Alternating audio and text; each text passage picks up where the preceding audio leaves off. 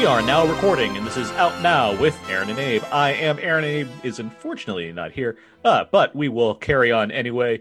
He's got busy weeks, guys, but we'll make do. We got a lot of people here, got a lot of things to talk about. Out Now is a film podcast where Abe and I normally discuss new movies weekly. However, every now and then we have these special bonus episodes, whether it's one of our fun commentary tracks or something completely different. This is one of our fun commentary tracks. It is December 2020, the end of a very long year. And there is not a new Star Wars movie opening this year, as has been the case for the past several years, excluding one where we had Solo, of course. But The Mandalorian's still going, so we still got some Star Wars in the air. But regardless, the tradition here has been to talk about a Star Wars movie for a commentary track per year. And we've done a lot of them. We're now starting the sequel trilogy because we are going to talk Star Wars, The Force Awakens for this month's commentary track. And joining me to discuss The Force Awakens, we have host of the Brandon Peters Show. He didn't know there was this much green in the whole galaxy. It's Brandon Peters. Hey, ready to talk about Star Wars, sequel to Return of the Jedi, as George Lucas always envisioned it. Oh, also, sorry. No, it wasn't. Nope. Sorry. Messed that up. Also joining us from the Milky Way Blues, proud member of Kanji Club, it's Yancey Burns. Hey, guys. How's it going? Glad to be here. And we have from Why So Blue, He Can Fly Anything, it's Peter Paris. Yo. Hey, everyone. And lastly, joining us from Mdor Express, he used to think the Force was a bunch of mumbo-jumbo, but now he realizes it's all true. It's David, yeah. How you doing? How are all of you doing this evening? Excited to talk about this one. I am. And do you, Aaron and David, maybe, my Facebook, your Facebook memories today. So a year ago today, I know Aaron, I don't know if David, but Aaron and I were at Rise of Skywalker and Cats. It was the double feature of Rise of Skywalker screening and across the street. What a day! Anna and I did not do the Cats double feature. We did see Rise of Skywalker for the screen. Oh, that's right. I saw it in the morning. You saw it. Waited nighttime. Yeah, we went at night. David, had you not because we wanted to miss Cats, of course, just because that was the best time that worked for us. Because David, you always see stuff early. Had you gone at this point? Or to Rise of Skywalker? Yeah. Yeah, I was at the premiere. Oh, so yeah, he had already seen it. So he's even cooler than us. That was actually last night, a year from last night. It was cool that David was able to see the worst Star Wars movie before us. Yeah. It was really bad. There's a whole lot of opinions we're going to have about all of this stuff because I know some of us don't feel that's the worst Star Wars movie, but we're going to get to all that. We're going to talk about The Force Awakens, though, this evening, which is obviously going to contain lots of talk about other things related to Star Wars. But with that in mind, for those that are playing along, if you are going to watch the film, feel free to pause it 5 seconds in. It's about where the Lucasfilm logo is forming on screen. That's where we all have it paused. I'm going to count down from the start of 3 to go. And on the sound of go, I'm going to press play so everyone can press play and we can all just start having fun watching the movie. If you're just listening to listen, you're good. You can just chill in your waterbed. I don't know what people sit on these days. So it'll be fine. You guys all ready to go here? I see a lot of people moving remotes around. All right. Ready? 3, 2, 1. Star Wars. You know, you could have started, Aaron, with being like, there is no new Star Wars movie, but somehow commentary of Star Wars has returned. It did it. Oh, Jesus. All right, turn that off. You want to get sued? The mouse will just eliminate our podcast right away. All right. Episode 7, The Force Awakens. I'm just reading. I forgot. When Luke has disappeared or something like that. Luke Skywalker. Hold on 2 seconds. It'll tell you. Yeah. When I saw this the first time, it was where they're like, man, 3D is great, right? Let's have everything in 3D. They were still doing that. So when I was at my screen, which I think mine was 3D when I first. But so we were at the press screening and it was 3D, and we saw the scroll, but it was clearly wrong because the 3D wasn't activated correctly. So that we got through the scroll and we got to a ship maybe, and they're we're all in the audience kind of I mean, cool, we're watching Star Wars, but this isn't working properly. So they shut it off and then turned it back on. Then we saw the scroll again. It's oh, yeah, that's what it says. We really were taking in this time, the second time around. Anyway, we all saw this movie, 2015. I imagine we are at the very least excited. I know there are varying opinions on this movie, so I want to start with you, Yancey. Despite what happens after this opening scroll, walking into Force Awakens, were you excited to watch a new Star Wars movie? It is impossible to go see a new Star Wars movie with Peter Paris on the Disney lot on the first day and not be excited. He took me to right? Yeah. So, of course, I was excited. I like to think that I am ever optimistic when I'm walking into a movie. I was not happy to hear when Lucas sold the franchise. I sort of had to divorce myself a bit from it. So, what was the question again? There, were you excited going into the movie? I was excited, of course, because it's a premiere. I don't think there were very few reviews at that point. There was almost nothing that was known about it. I think I didn't know the plot really. So yeah, I had tempered excitement. If I could have gotten a 3-star out of 4-star movie, I told myself I would make peace with that and walk away unbloodied. But yeah. Well, we'll get back to you because I want to know at what point in somebody like, this isn't right. But before we get there, the rest of us, Peter, we saw it, and I guess with Yancey, we all saw it at press screenings. David, you were, I imagine, at one of the press screenings as well. I believe so. I can't remember anymore, but yeah, it was. No, you know what? It was like a week before or something like that? Yeah, probably. Yeah, but then I was still excited to see it on opening day, which I already had tickets. So ditto. Yeah.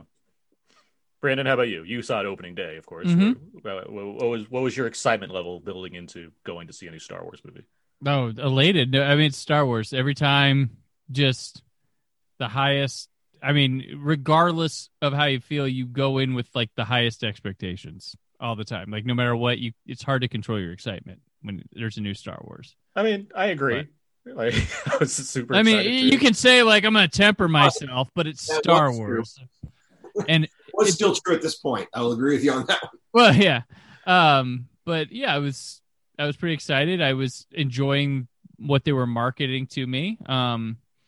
But yeah, it was exciting because I think while I don't think people necessarily wanted Lucas out of the picture, but they had been for years interested to see what they could do with Star Wars if Lucas wasn't directing. Not so much him out of the picture, but not directing. And we're finally seeing what someone else helming Star Wars would be like for the first time, truly since Kershner. But yeah, so that was because a lot of people said, well, prequels would have been better if he just stood back, produced them, and let someone else direct them. But he tried that. It didn't. People, turned him down. But this was kind of that, next big step. The Star Wars was in someone else's hands now. I mean, from my perspective, like beyond being excited for the movie, the notion of J.J. Abrams being hired on to do a Star Wars movie.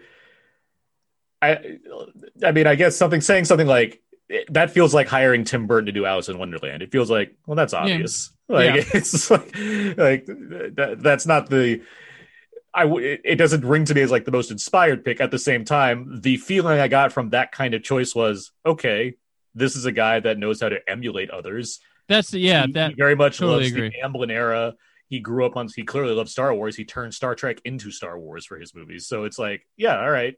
If we're going to make more Star Wars movies, that's a way to start this off in a quote unquote palate cleansing sort of manner. That's not to say that I dislike I like the prequels plenty, but obviously there is a group that wants more of the thing that they liked when they were young. And that presents a lot of problems. We'll get to that. But at the same time, something that looks like the thing they liked before. Yeah, I can see why you would hire J.J. Abrams on to do that. He can accomplish that was the goal of this film, which is, I think, what it was successful in doing. Successful in doing, good Lord. With that in mind, going into this, beyond like seeing a new Star Wars movie, the thing I was excited about was I was huge on John Boyega from Attack the Block. Mm-hmm. I've been huge on Oscar Isaac, who's been just like knocking out roles at that point, and I really like Adam Driver. So I'm like. And plus, obviously, like, you got Eris, you got the others back, so that's cool, too. But it's like, these are some really cool, like, young talent they've got, like, in this movie all of a sudden. So I was really hyped based off just these choices alone. So you're starting, and now we're watching this movie. The first thing you see is clean shaven Oscar Isaac playing like the coolest pilot in the game. It's like, yeah, all right, like let's see where that takes me. And we can get to it. You know, we can talk about this now. I mean, obviously, we're not being very scene specific. Talk about Max von Sydow's very vital role in this film, but I mean, watching this movie, I was very satisfied. Brandon, I think you were very satisfied. I know Peter was satisfied. Well, David, I want to talk more to you, and then we'll get more to Yancey as well. Like, where David, coming out of this movie, where did you think about Force Awakens? Do you think J.J. Abrams did an ample job or a satisfactory job or what? I think it was both. It was, I mean, overall, I liked it more than I didn't like it, but I think it split what I wanted 50-50. So it got the look right, it got the sound, and it got the actors, everything right. Everything wrong with the prequels, it got right. But then what the prequels did right, it kind of failed to pull over, and that's as far as the story goes, because you end up having a recycled movie that's from the original trilogy that would not be a progressive step following episode 6. You don't have one Death Star blow up and then you do it again in the next chapter. This is really episode 10, if we really want to think about it. They just jumped over a whole trilogy here. And I think they should have marketed it as that, and just maybe never ever do the real 7, 8, 9, but treat it like that. That'd be such a bold choice to be like, it's called episode 10, The Force Awakens. But there's just this lost series of episodes that are like, but if you want to go back to that original feel, that's what the original Star Wars was. It was the middle of an adventure. You missed the first part of it. Yeah. I get like that's a lot for an audience to try to handle. Before we get into all this, let's talk about some of this stuff right here. We've introduced a number of characters. We got Poe, we got Kylo Ren, we have blaster bolt. The force stop of a blaster bolt. And I would argue there's some banter that I really enjoy here. I want to, there's so many things to get into. Yancey, like at this point, are you like, this is not good, or are you still on board of what's taking place? Still on board. This opening scene is good, solid. The reveal of Boyega is loaded and interesting. This scene looks great. It looks like somebody that's got style and a vision for Star Wars. I did not, going in, I don't think I knew that Max von Sydow was so quickly eliminated, because going in I thought, well, that's good. Max von Sydow is the kind of actor that should be in Star Wars. Yeah. The fact that they get rid of him as soon as they possibly can for fear of boring people with an old person on the screen was a bad sign, but this whole scene is good. I think the middle act is all Harrison Ford being, I'm kind of grumpy but fun. Like, I mean, that's a lot. There's plenty of old people. But Harrison Ford's beloved. But they this movie is, well, it's designed to be everything that the prequels were not, which in some ways means it's designed to not be a George Lucas movie. And I don't think, Brandon, you weren't meaning to deceive earlier, but there's a big difference in this and The Empire Strikes Back and Jedi. And Empire and Jedi, Lucas was the major charge of every creative decision. Nothing was decided that Lucas didn't approve of. In this, he's not involved at all. They purposely detached, and this is a kind of a melodramatic metaphor, but I think it works. They purposely detached and they're God, the God of this universe, and then he was forsaken. Basically, they're trying to make more of something without the creative force from which it all flowed, which sounds highfalutin, but it's a truly difficult task what they were trying to do. And if all they were trying to do was succeed in getting guys who were 40 and had kids who wanted their kids to have a very similar to experience that they had, it made them happy. And it made people who hated the prequels to an insane degree happy. But it did so. The only way it could do so was by being a nothing. To think this is the first third of what is proposed as the third trilogy in this Skywalker trilogy, they cover so little ground in this. It's just, I was a bit agog. Do you think they cover little ground? I mean, they establish a whole new set in terms of the first, what does this movie, as David was saying earlier, concisely, what does this trilogy add to our understanding of the first two trilogies in the way that the prequels added to our understanding of the original trilogy? Well, now you're talking as a whole, and I mean, I can't. To be a third piece on the mantle there. Now you're talking about the film. Wait. Well, okay. Well, Yancey, what would you say? just because I just to be clear, what do you think the prequels did to add to Star Wars and stuff that you're saying that somehow this wasn't doing?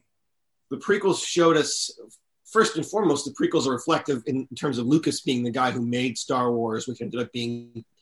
I don't think Lucas himself is much of a warmonger, but I think the movies, those original Star Wars movies, the original three, did inspire a lot of sort of Reagan era gung-hoism that he didn't intend it to. So I think the prequels, for one, they add another dimension of hesitation to your more gung-ho sci-fi adventure. The prequels, they introduce us to a whole new other side of this universe, which Lucas invented, which is visually stunning in terms of visual storytelling and imagination. And they also show us that the Jedi who we thought were just the ultimate badass, infallible, warrior monks actually had grown complacent and were long conned by, this sort of long dead enemy. I think you can easily describe the plot of the first trilogy and the prequel trilogy in a sort of hooky way. You can pitch them as stories. I don't think this new trilogy, I think you can pitch The Last Jedi as a story by itself, but I don't think this trilogy amounts to much story-wise compared to the other two.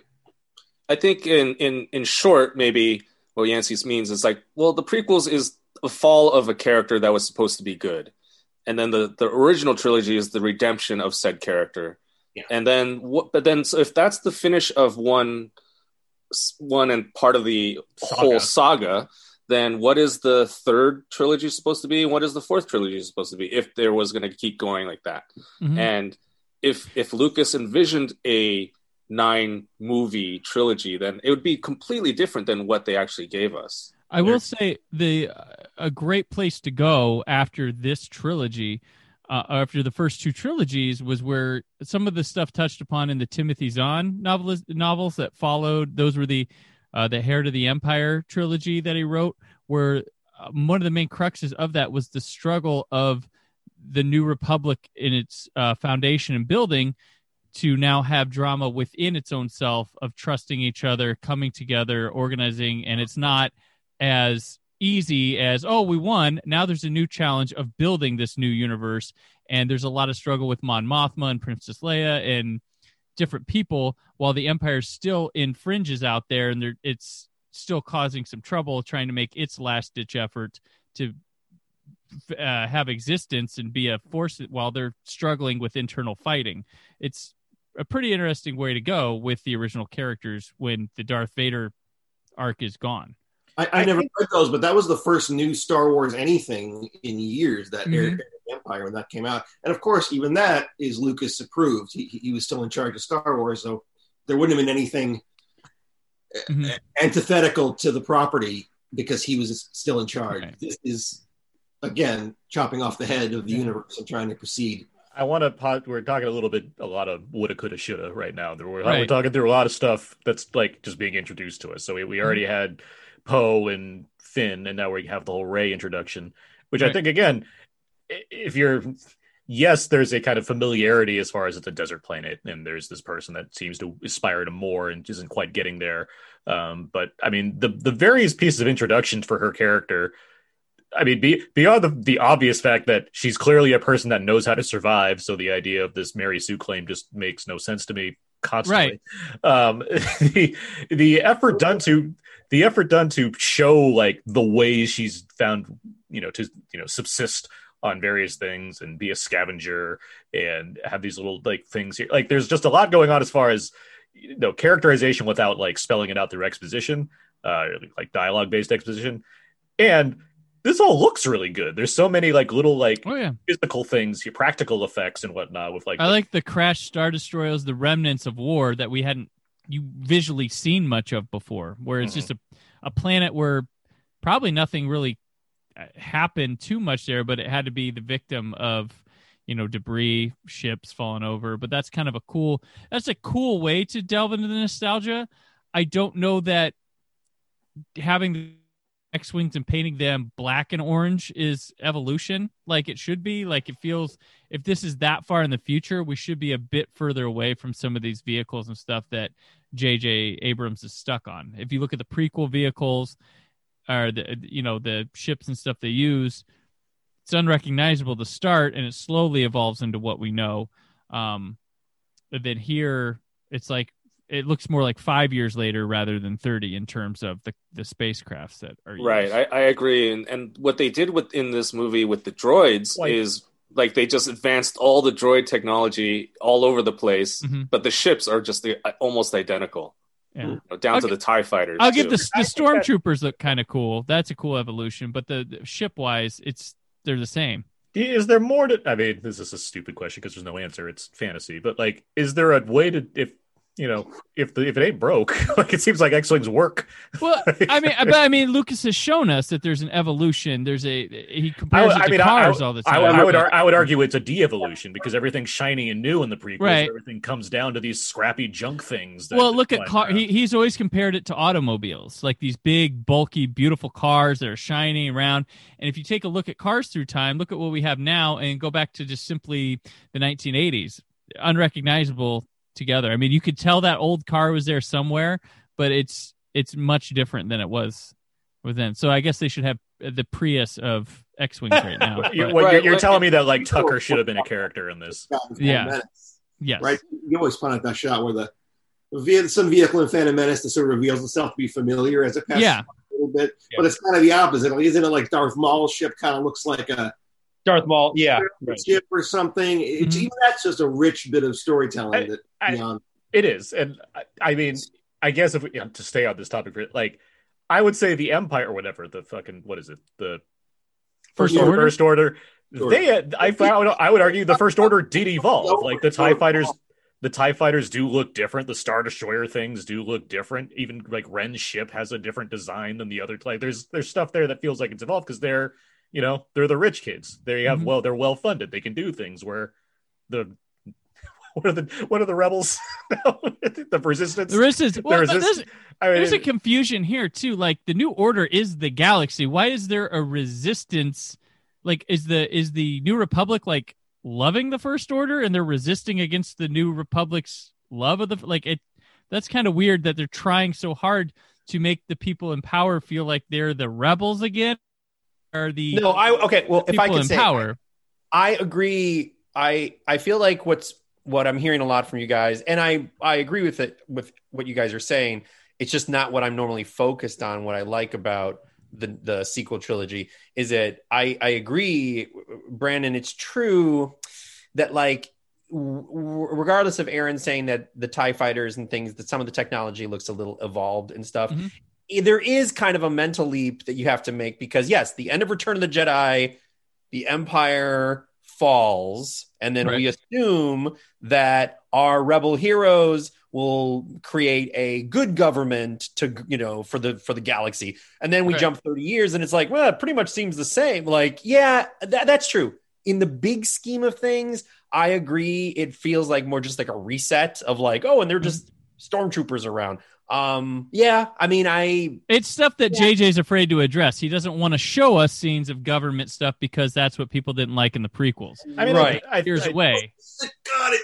You're absolutely right, Brandon. You guys are doing my job for me here. They're literally afraid. They got rid of Lucas, but they're afraid to think of anything new because they won't feel like Lucas, so they're just stuck in neutral. It's what they write. They reheat. This is the only Star Wars movie that feels so much like another Star Wars. When people say same old Star Wars, Phantom Menace has a little bit of the same. Pick up a kid from a desert planet during a space getaway, but this is basically Star Wars with the protagonist is a female instead of a male, but it's almost the same character even. I understand. We need to get people back to one and have them love Star Wars the way they used to. But Star Wars was such a bold and creative and interesting vision that could have failed so easily. And this movie is not bold, not creative, and had no chance of failing. I want to address that, but just to point this out real quick, I really like this Finn Poe banter. This stuff. This stuff cooks. I think Poe. One of the important moments in this is when Poe faces Kylo Ren and cuts the tension with that joke. Oh, I love that. And it's like, hey, this isn't going to be strict like Shakespearean-esque dialogue. We're going to be a little bit looser here. And I mean, they do it they open The Last Jedi similar, but people had a problem with that. But Yeah, that really sets the tone for these new characters and how they're going to fit plugged into the story and be a little bit more free and modern. Well, I mean, there's enough going on with Poe to be like, I guess we can't kill this guy. Like that was the change they made as far as like the script. It's not because they're shooting on the day and we were changing the script. It's more of when Oscar Isaac was hired, he's like, I'll do this if I'm not going to get killed right away. But you can kind of see, like, there's a lot of just pure fun in all of that. Right. Absent other stuff we can address as far as the overall film or what have you, I think there is a lot of like pure joy that comes out of casting these people and having them give these kinds of performances. Mm-hmm. But they're all solo. It's a friend of mine in the middle of the prequel trilogy coming out said a lot of Star Wars fans are really just Han Solo fans. If you don't want the ponderous neo-biblical Shakespearean stuff, then what you're left with is you just like The Empire Strikes Back. And you really just like the scenes with Han and Leia, which is really a different kind of a thing than what Lucas is going for, which is a very That's taken away like A New Hope, which I think is a lot of Luke and Han and little in the others Obi-Wan. Like there's a lot of just fun bantery stuff. A little bit. I'll put it this way: I'm of the favorite character. I like Han, but I never like stand up and say Han's my guy. Like I look at this movie just thinking this just feels fun to me, not because it's directly connected to Han Solo's style of fun. Just it's connected to. I like Star Wars, and this is a lot of fun stuff that's connected to Star Wars. There's other things about Star Wars I also really like, but in terms of I'm watching these characters talk this way, I'm enjoying that a lot. And it's like has this Star Wars skin on top of it. Right. I'm not saying it's incredibly deep. I'm not saying it's the best thing ever about Star Wars, but I can't deny that I like it. Right. And if you want a Star Wars that's purely just Han Solos, go check out Guardians of the Galaxy because that's a crew of Han Solos. Also true. So the thing about this movie is that it's just really well done. It's really well cast. Lawrence Kasdan apparently just really doesn't know Star Wars as well as he thinks he does, because they went on long walks with J.J. Abrams to come up with this story, and they come back with this.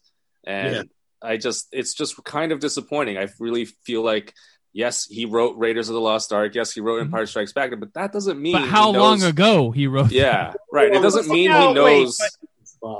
But it's funny because, I mean, of course, I don't know. Again, it sounds like maybe what David and you guys are talking about is like the big story. When I'm thinking of Lawrence Kasdan, and I'm not saying he shouldn't think of the plot, like, of course he should, but like, there are three people that wrote this movie. Kasdan, I'm kind of thinking of that fun banter.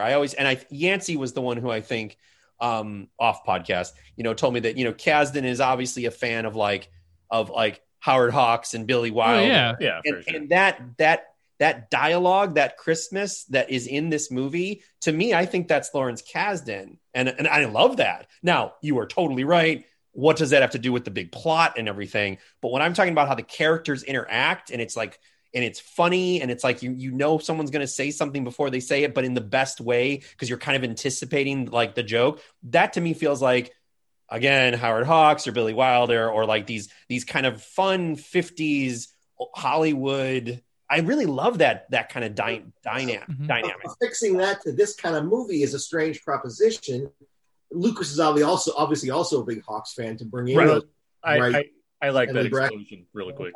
Yeah. And this is J.J. Abrams' messiness too, because Poe was supposed to die here. He decides, let's keep him around. And so this scene just is kind of weird when you put it all like, okay. And they're like, oh, I ejected way far out, never found you till the next day. Because JJ was known to be indecisive and change a lot of things after he shoots. And there's plenty of evidence in this movie alone of that being there. And that was one of the moments. Let me ask you, what's the most interesting thing that happens to any of these characters over the course of this trilogy? Poe, Finn, or Rey? Well, all of Rey's Luke stuff is the most interesting thing to this character. I mean, Finn has a fantastic journey from this one through The Last Jedi. Yeah, he does. Of really learning to accept a cause and know what that means to find yourself and choose your side and follow the side. That's really a really good through line. You don't think there's more promise with that Stormtrooper reveal than what we get? I mean, I feel like there's more something promised with the guy takes his helmet off. It's a black guy in a world where we don't even know if there's racial disparity, but now we see a Stormtrooper without his helmet. It's a loaded image. What? It's a loaded image. I agree. But I feel like that's where they stop with it. They don't actually go anywhere with that. I agree. I mean, if you want to talk about flaws of the series, including Last Jedi, which I'm a huge fan of, yeah, there's more you could do with Finn based off just having that character to begin with. I mean, it's more Last Jedi talk, which is next year's commentary. But if you want to like look at the scheme of things, yeah, there's a lot set up here for him that's not quite banked on in the preceding films, especially Rise of Skywalker. Well, here's another thing: is that the First Order is way more inclusive than the Empire ever was.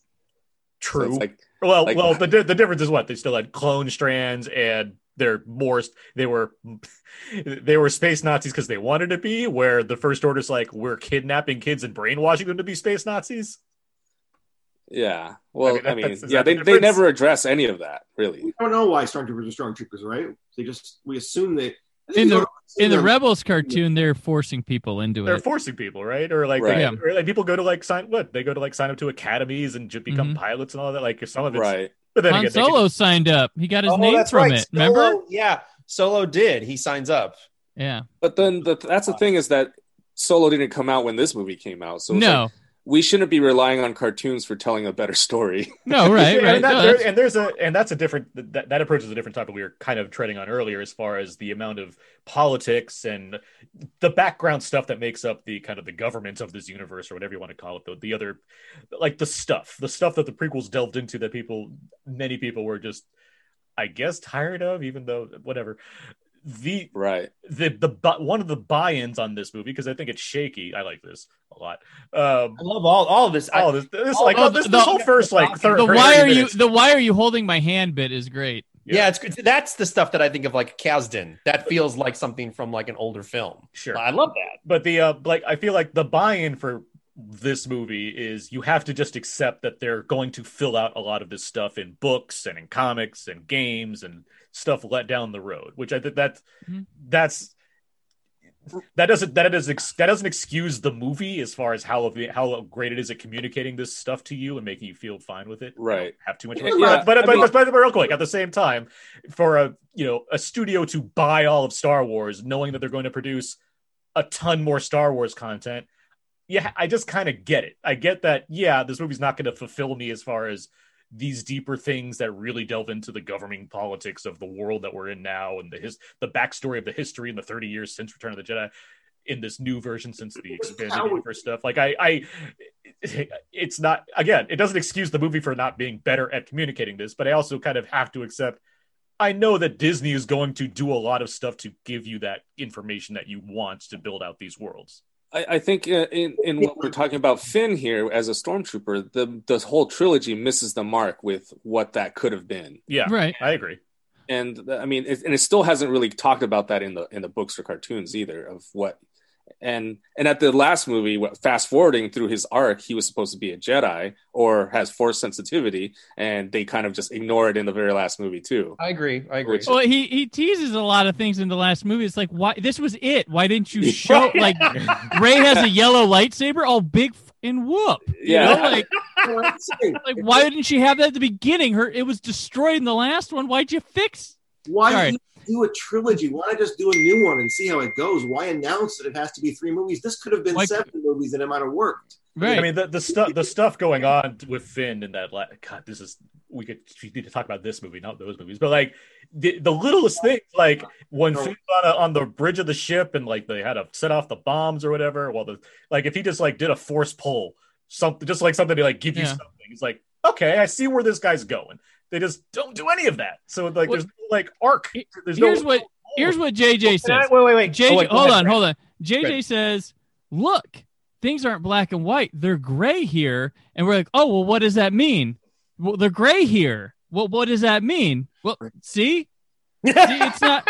And that's it. That's where he stops. I got a question. Just in the very beginning of the movie, Finn is a stormtrooper, and he's unconscious, and he's like, "Are you okay?" That's just really funny.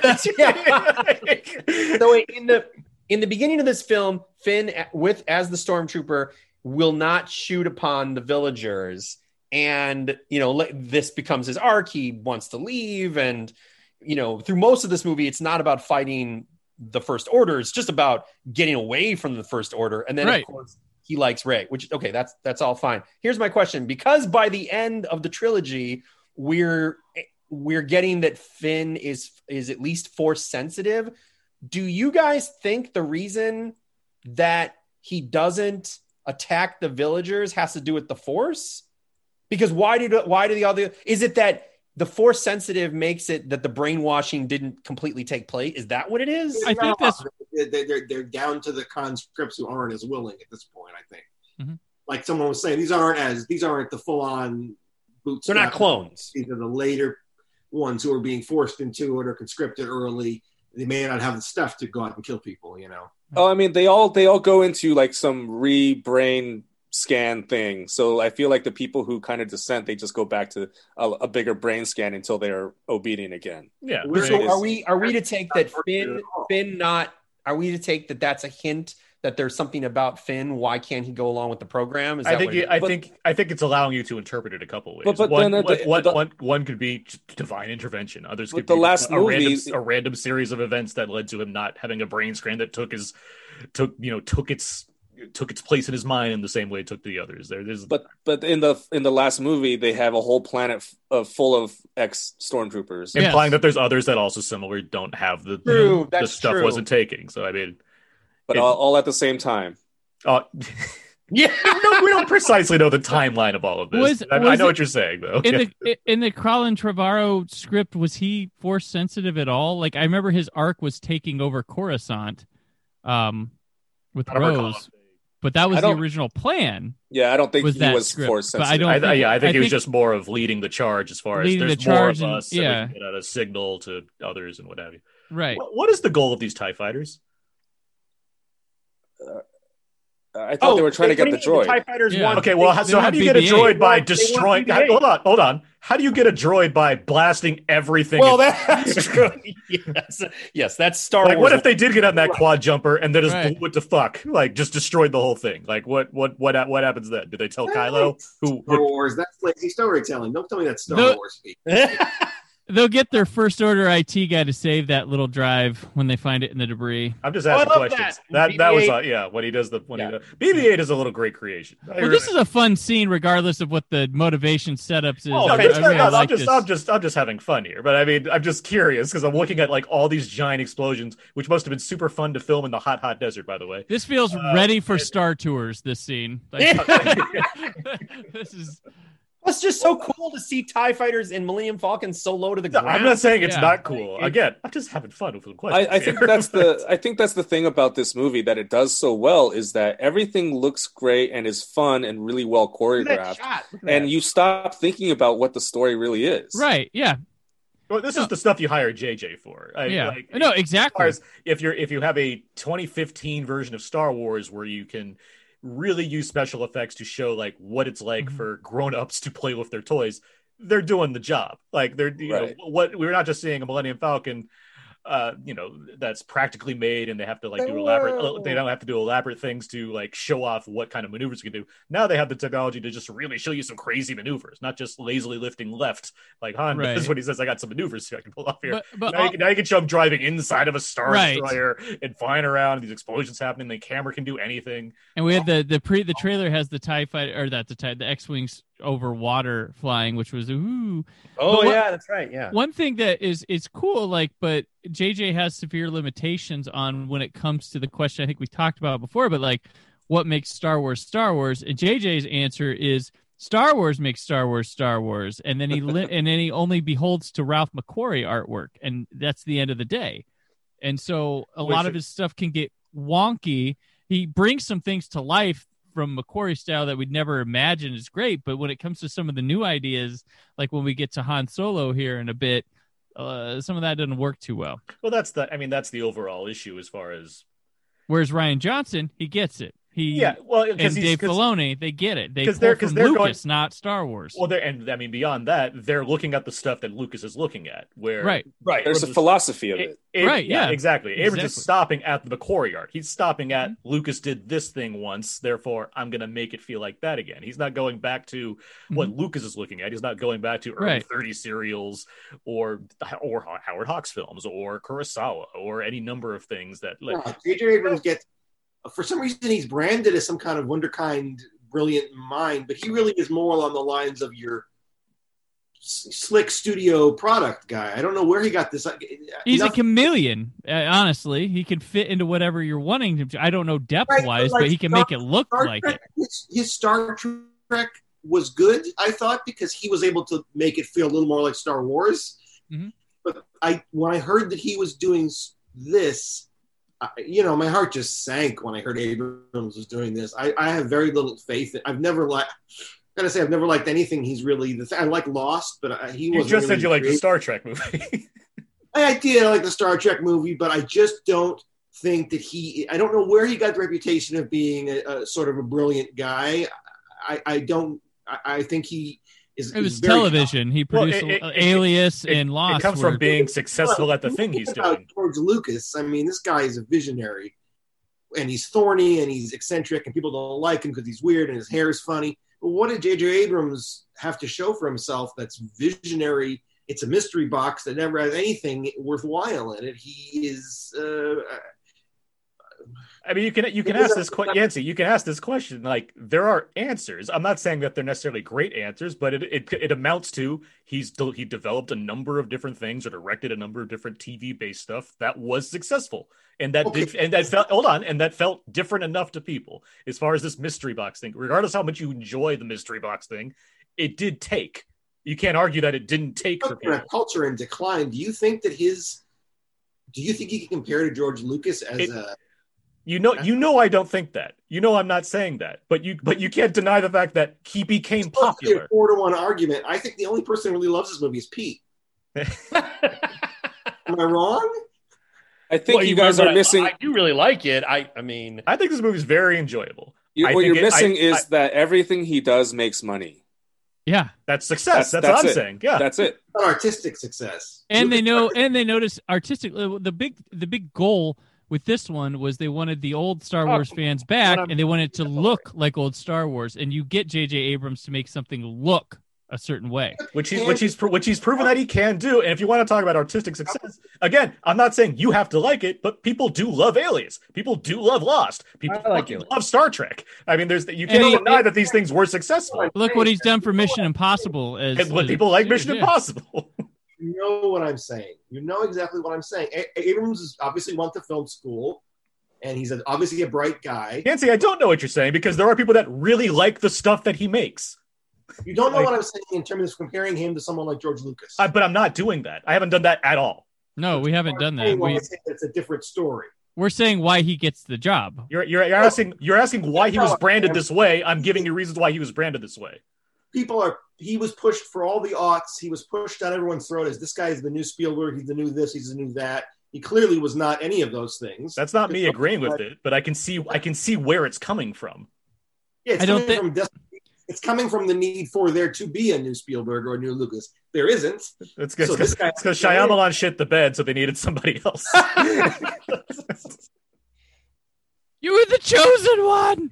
Shyamalan is a much more interesting filmmaker than this guy. Much more. No, I agree. I'm not denying that.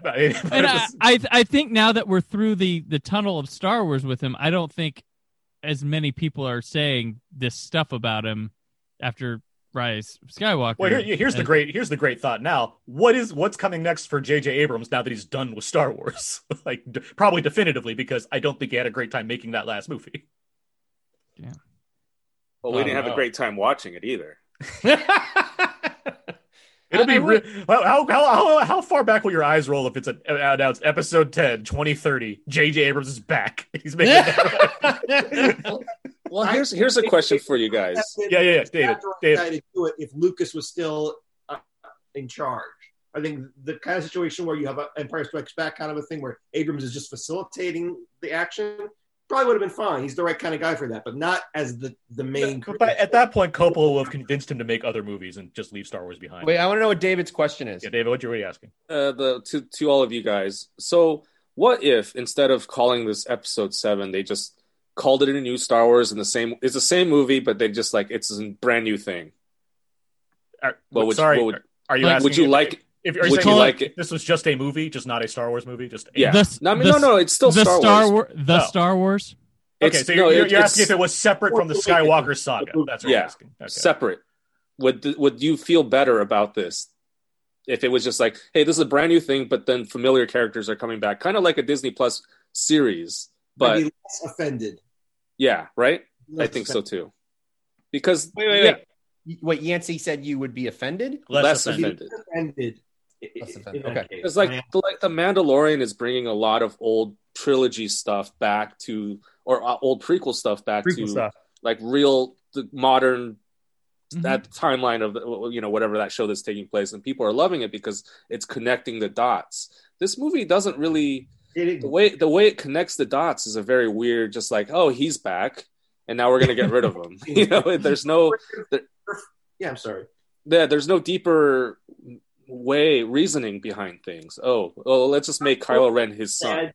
Wouldn't Han Solo be involved in some kind of galactic government and sort of not enjoying his position and sort of wishing he was back doing this? Just the fact that he's back doing the same thing, it really means, and the fact that the Empire is back with a different name means they just wanted everything to be Star Wars again. You're not wrong. You're not, as far as they wanted to reset everything back to square one. But Han Solo would not still be doing this, and if he was, he'd be doing it after having been president of the universe for 20 years.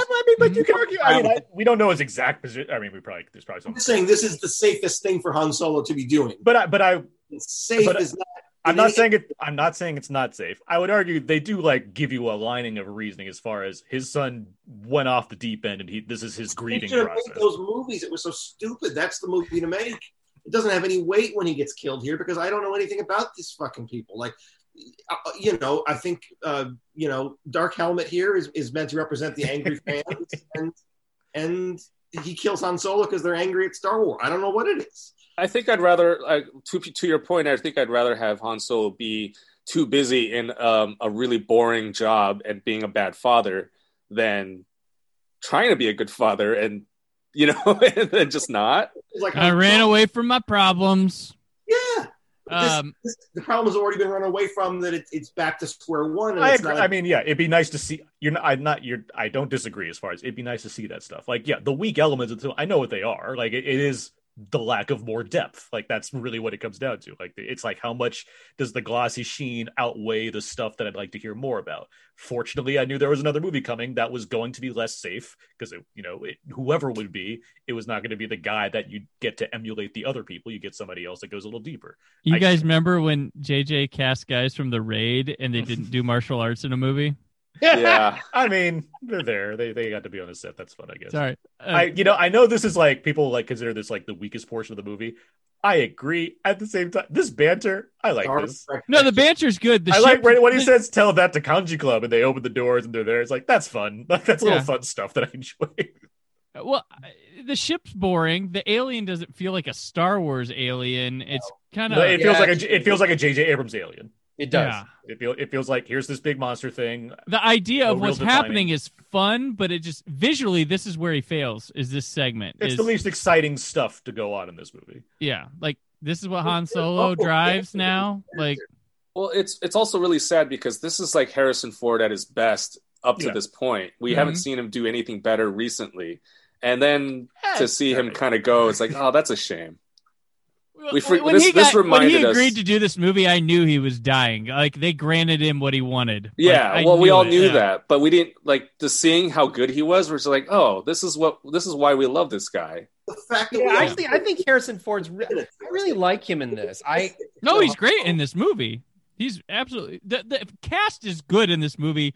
I think we haven't talked about Daisy Ridley. She's a breakout here. I don't know why she's not leading a ton of movies, but she's fantastic. She's got the Doug Liman, Tom Holland movie that's coming out soon. Right? It's getting delayed over and over again. That she shot 2 years ago. I and the funny thing is, Lucas's and Apted's was it Apted he wrote it with Art. Arndt. Sorry, Michael Arndt. Michael Little Miss Arndt. Sunshine. Their script was ditched because apparently JJ wasn't happy with how little Harrison, Carey, and Mark were going to be used in it. And he felt he wanted the fans would want after so long to see them more involved in the story. But then look what he does with Mark Hamill. Like, Weird. it doesn't add up No, there. there's a lot of odd choices that get blamed on Bryan Johnson for some reason, despite this being a movie that made $2 billion. People all know what happened, but I mean, it's ridiculous. Yeah, I do think the one thing left over from Lucas is somewhat Ray's character and where Luke lives, because they were too far into pre-production on that to dump it. So they Should have kept just picked that him up alone. off the island and drove him away. Could have just did Right, anything else. which forever, I think they filmed this movie like her name was Kira for a lot. Like they were obsessed. Bad Robot was obsessed with the name Kira, which finally spit itself out in Solo. But I think Jyn Erso early on was possibly going to be named Kira. Ray was Kira early on. They changed it. Is this with a Q also, right? Yeah, with a Q. It was a K with her.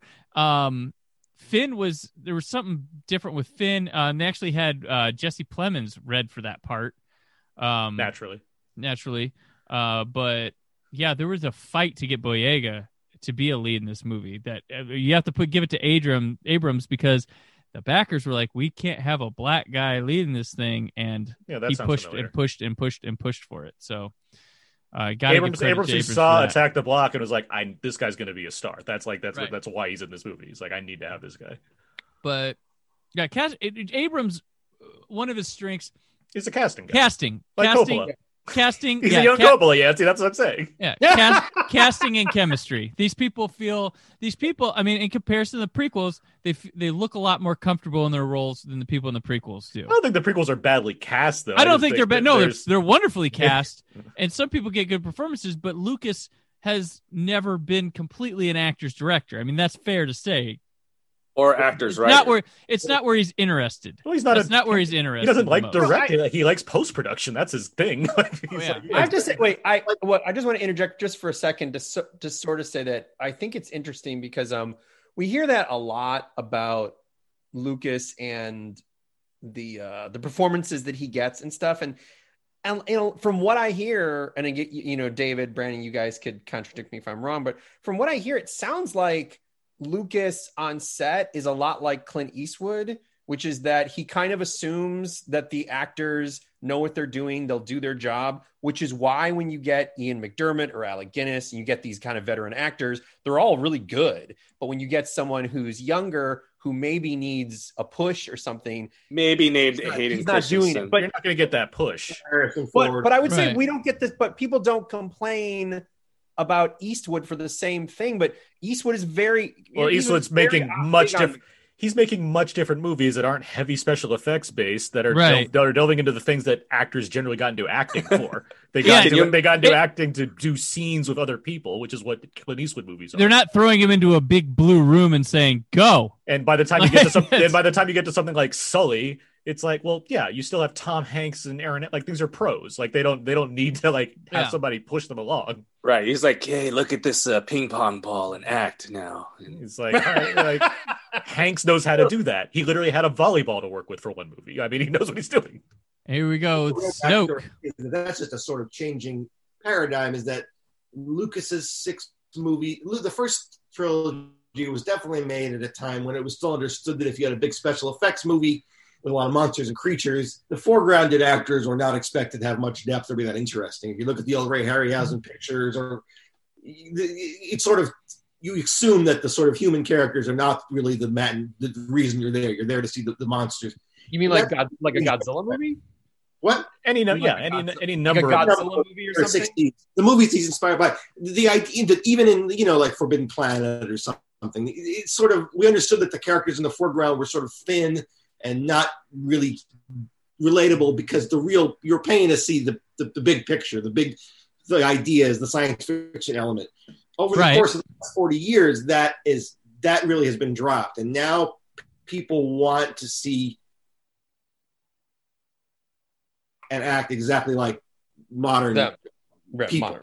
And that's just changed. So therefore, when we look back, it doesn't take a lot of algebra to know what Lucas is going for with those failed romantic scenes in Attack of the Clones. And if you just do that algebra of what he's going for, the rest of the movie works fine.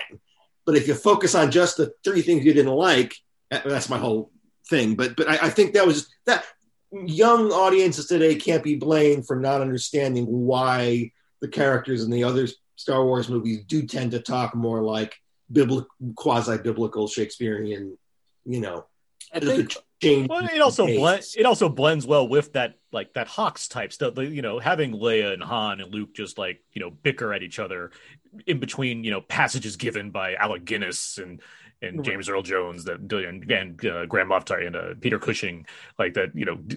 Have this kind of like stateliness to them, despite the fact that they're in absurdist situations. It's not. It's a very fine line between what Lucas and Spielberg did, which is really sort of take that sort of stiffness that had been there and make it a little looser and make it a little more fun with the characters. It's a fine line between then going so far that you have a sort of a flip tone. And this doesn't quite do it, but there are moments where this movie starts to feel flip, and it's not balanced out by the weightier, Luke and Yoda stuff on Dagobah like it is in Empire. Because you don't have, you mentioned it already, you don't really have many adults in this movie on Han Solo. You don't have the kind of the weight in the First Order isn't that high, because it's like, I guess there's some Snoke guy, I don't know what that's about, he just kind of appears maybe. Then you have Domhnall Gleeson, who's fresh out of college, and Kylo Ren, who's like a brat. So it's like, where is that Peter Cushing? Where's that authority? Where's that? Oh, it was going to be Max von Sydow.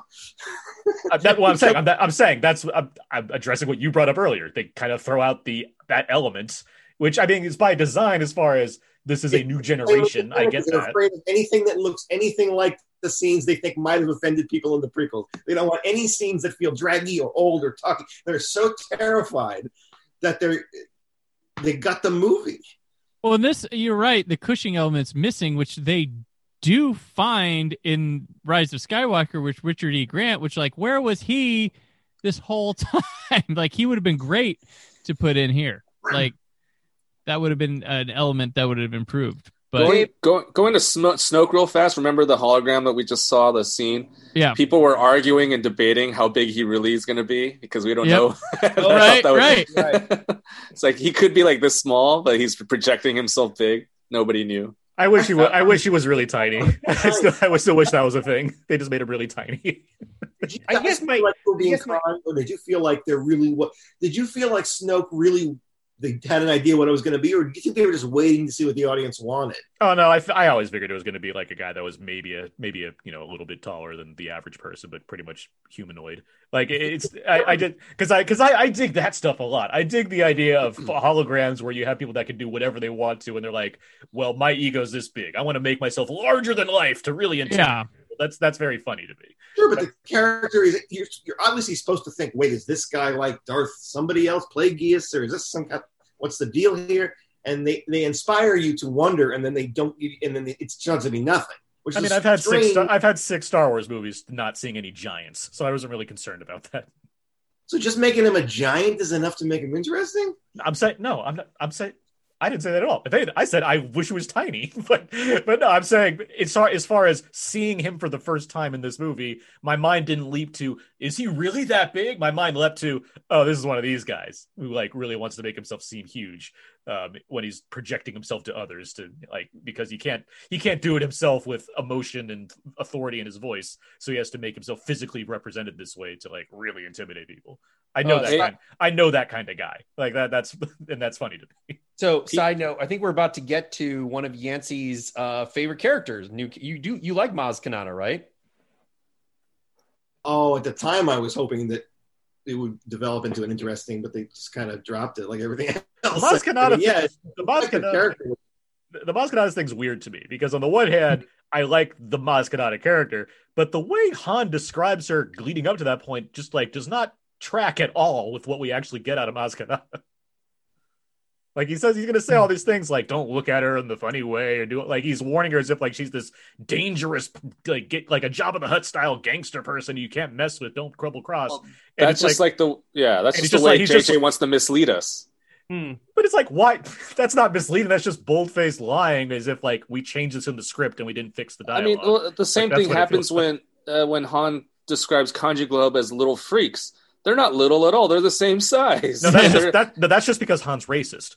Yeah, well, I mean, absolutely, but that's the same thing here, where he's describing something that we're expecting to see, but didn't happen. Yeah, but it doesn't feel like Han's like having fun with this. It feels like this is the perception we're supposed to come away with, and we just kind of altered it at the last minute, CG wise or whatever. Well, it doesn't feel like it's an organic thing for Han. It feels right. Like I think they wrote it. Script.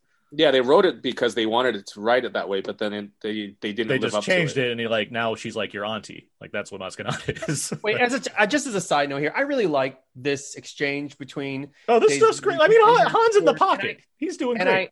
No, it's not just that, but I feel like to me, this is the stuff that I think, and Yancey might. I don't think Yancey will disagree with this, but like, this is the kind of stuff that I really like about the sequel trilogy. Is like. It's like, yeah, of course, Rey's on a desert planet and she's kind of scrappy and it's like, oh, she's just like Luke Skywalker, but she's not Luke Skywalker because Han is just like, hey, you should come with me. You can have great adventures. And she can't because something inside of her wants that sense of family. Someone is like, no, my family's going to come back. And I know I'm not saying that's never been done in a story before. It has, but it works really well. Like I really like that about I like that exchange. I believe that I would agree. I really like that. Peter, I agree with you, and that's why I like these new characters. It's the treatment of some of the older ones that just they as good as Harrison Ford is. When you get to like the nitty gritty of where he's supposed to be in his life and what he's doing in this plot, it just amounts to, hey, I've done it before, right? Isn't that cool? Like that's really what it is. So it's like, well, that right. Yeah. You're right. It's as just as far as the core, as far as watching Rey and Finn and Kylo, like they're doing their job. Like it works. Like I'm on board with this. I know Yancey is. Right. I'm on board with this. We don't know this is a Death Star movie until like a Star Wars movie should work. It sounds like it works good enough. That's not what you want from Star Wars, is it? No, I'm not saying that. I didn't say it works good enough. I'm saying it works. I didn't add a modifier at the end of it, Yancey. Like I said, it works. But I can tell by the tone of your voice that you're saying it's not bad, so it's good. Well, right. You're reading into it too much. I think Aaron is talking about the Harrison Ford thing, not about the Rey thing. Just to make clear. I think the Rey thing is great, and then they shit the bed. Like I like. Oh, sure, no, absolutely. What Rian Johnson does is outstanding to build off this, but then after that, JJ's had enough of it, and Johnson does a great job with Rey. He does a great job with Kylo. He does a good job with Poe, except not in the way you think it's going to be, because he's he's the man, and so it's like, oh, how dare you make the man not as good as he was in that first time you saw him, and then like the Finn stuff is a little more negligible, but like I mean he's carrying it forward based off where we got set up here, and then I mean it's so funny to me that I'm surprised we've gone through this movie and we haven't said this yet, but like we've all been talking about how structurally this movie is very much like Star Wars. And fans complained about that. And then The Last Jedi... all the way to $2 billion. Mm-hmm. Right. And then The Last Jedi is so not that. The Last Jedi is like, if you thought Star Wars was more the same, or Force Awakens was more the same, it's like Last Jedi is so different. And then there were certain fans who really hated that, who were so angry. I loved it, but... Yeah, I loved it too, but they were mad about really stupid things like Luke wouldn't be like that. But then if they really thought it through, it's possible that Luke can be like that. Well, right. I mean, Yancey, never mind that Lucas had similar ideas for Luke involved as well. Right. Yancey, you liked Luke, right? Because Luke is not like Han Solo. He is not a retread. He's not the same guy he was 30 years ago. I love all the Luke stuff in Last Jedi, and it doesn't surprise me at all that comes from Lucas's ideas. That makes sense to me. Because it's true that people 30 years later can have soured and bittered, especially heroes who are going to come back at the end and be heroic again, obviously. I can't believe anybody was upset about that movie. It also helps that Johnson knows how to direct Mark Hamill, apparently. Just get Star Wars. Which I think very much shows in Rise of the Skywalker, where Mark Hamill is not good at all in that movie. But remember him in Rise of Skywalker. Oh my God, I forgot. Oh my God, Aaron, I forgot he's in Rise of Skywalker. and he's awful in it. So he's in that. Yeah, I forgot. Suddenly he's around kid at the end of Last Jedi. I thought, all right, here we go. And I guess you're not going to see him around because he's barely in that, right? Yeah, they didn't carry that through.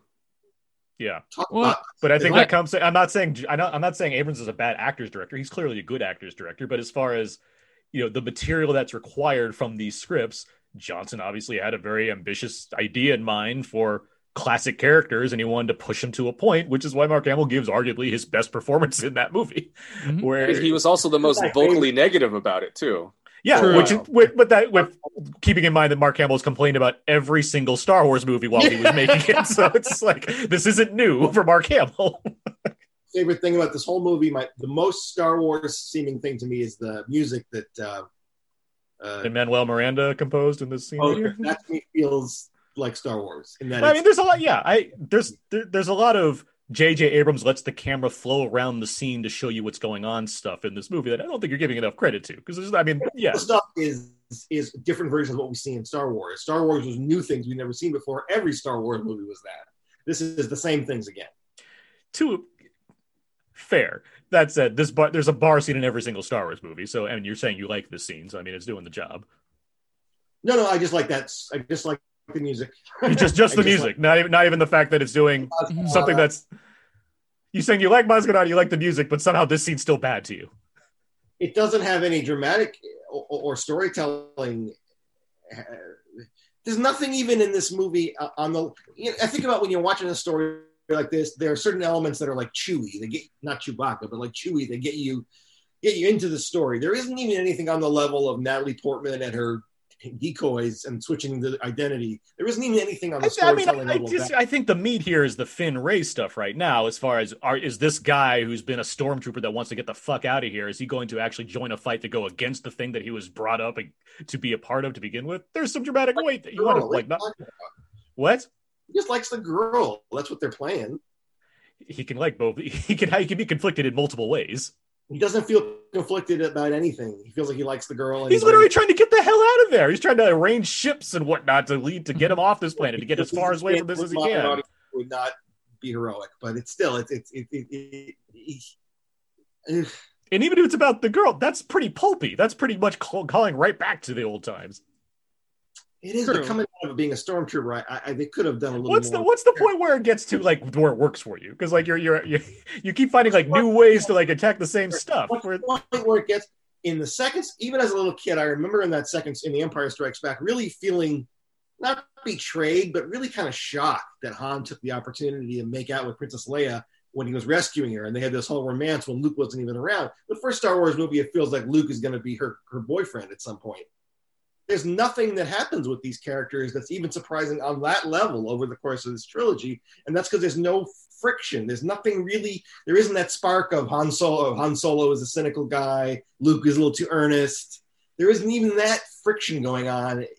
There's nothing operating on that level. I mean, we're agree to disagree at this point because there's no, it's been 5 years. It's not like you're going to change all of a sudden. I disagree. I think the stuff that you expect from a grand space opera that operates off of some traditional tropes as far as heroes and villains and having a level of romance to go with your swashbuckling nature of thing, that stuff's there. I'm not saying it's as good as Star Wars, but it's still hitting on those beats in a way that I find to be effective. Wait, sorry, no, I just a side note, because I think David reads more of the lore that I do about Star Wars. Do we ever get the answer about this scene that's about to happen? Oh wait, where'd David go? Or does anybody know? Like, this is so random. Yeah. It's a cool scene. It's a great scene where she touches the lightsaber and then you're at the Empire Strikes Back and it's like, oh my God. Well, I mean, the takeaway that I've had comes from the title of this movie, where whatever the hell with midichlorians and how the Force works or whatnot, what feels apparent to me based off of just this, even before The Last Jedi, is that whatever happened to the Force as far as purging the Jedi and even the Sith being pretty much on the outs, the Force, that mystical bubble of whatever it is, has just been kind of dormant. And now for whatever reason, it's been long enough, and the Force it's literally awakening. It's bursting out of things. I hate that the whole Palpatine thing annoys me, but I guess you can justify it to some degree. But like, it feels like Rey touching this thing, being Force sensitive that she is, this is the first time that someone's doing something again that actually taps into this world. No one's done this is forever. great. I love all and that's what it feels like this scene is doing. It's like the Force is it's just coming out of the seams now. It's just been building and building and building, and finally someone's activating it again. That's what I feel like this scene's like giving me right here. It's giving me this answer. But I don't know why the Force would have been. That's one thing I will say the whole series has never done the best job of, is establishing, and I guess the Mandalorian is trying to do, but establishing how people cannot believe in the Force or the Jedi if they so obviously existed in one. You know what I mean? Did they so obviously exist though? Well, there's obviously this huge recorded history where there's Jedi with lightsabers flying. Where? Okay, but then there's the evil Jedi, then there's Sith who have powers. I'm asking you, like, where is this stuff that people in these outer planets that don't care to go to Coruscant, don't have these libraries or whatever? We don't have the feeling of this universe being built out in a way that we understand what's between the outer planets and the inner planets. It's not really Star Trek where it's built out that maniacally to resemble a real society. Okay, so where are these people knowing about these things? Because if there was ever a magic power that people could tap into, I'm saying that if you're gonna have that be for a forgotten thing, like the same way that the ring is forgotten in Lord of the Rings, you've got to convince me that the world is really full of other kinds of people who don't have any interest in that. Doesn't it do that though? I mean, in a New Hope, Han doesn't believe anything that's going on. Right. Yeah, you have a character who no one does. The Empire that has a heavy that literally can do things with lightsabers and force choke people's like, your hokey religion's bullshit. Like, they seem to not care. For him. What? You have Darth Vader working for him. But the guy says to his face, literally says to him, your hokey religion's a bunch of nonsense to me. I don't believe in this shit. He would have done to the last guy too if he said that. What? I think that certain element of Star Wars where all that stuff that's off the margins was really not meant to ever be explored. It's just meant to be suggested. So this idea that it's this vast playground, yada yada, I think that sort of ruins the joke of Star Wars, which is that you're catching this immediate res thing and then it's over and it goes on beyond it. Now that it literally is that thing, we've lost that sense of this universe is just teeming with whatever. Now that they start to build it out more and more, I start to lose track of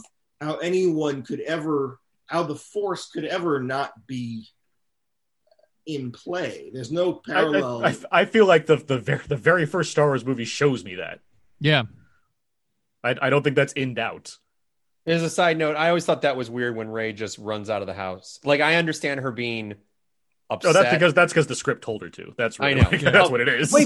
Wait, I will say to Yancey's point though, you guys are totally right. Yes, they absolutely show like Han and the Imperial guy, and they're just like hokey religion. But then again, why do the rebels all say, "May the Force be with you"? Like that's because it's a phrase. Yeah, it's a common phrase.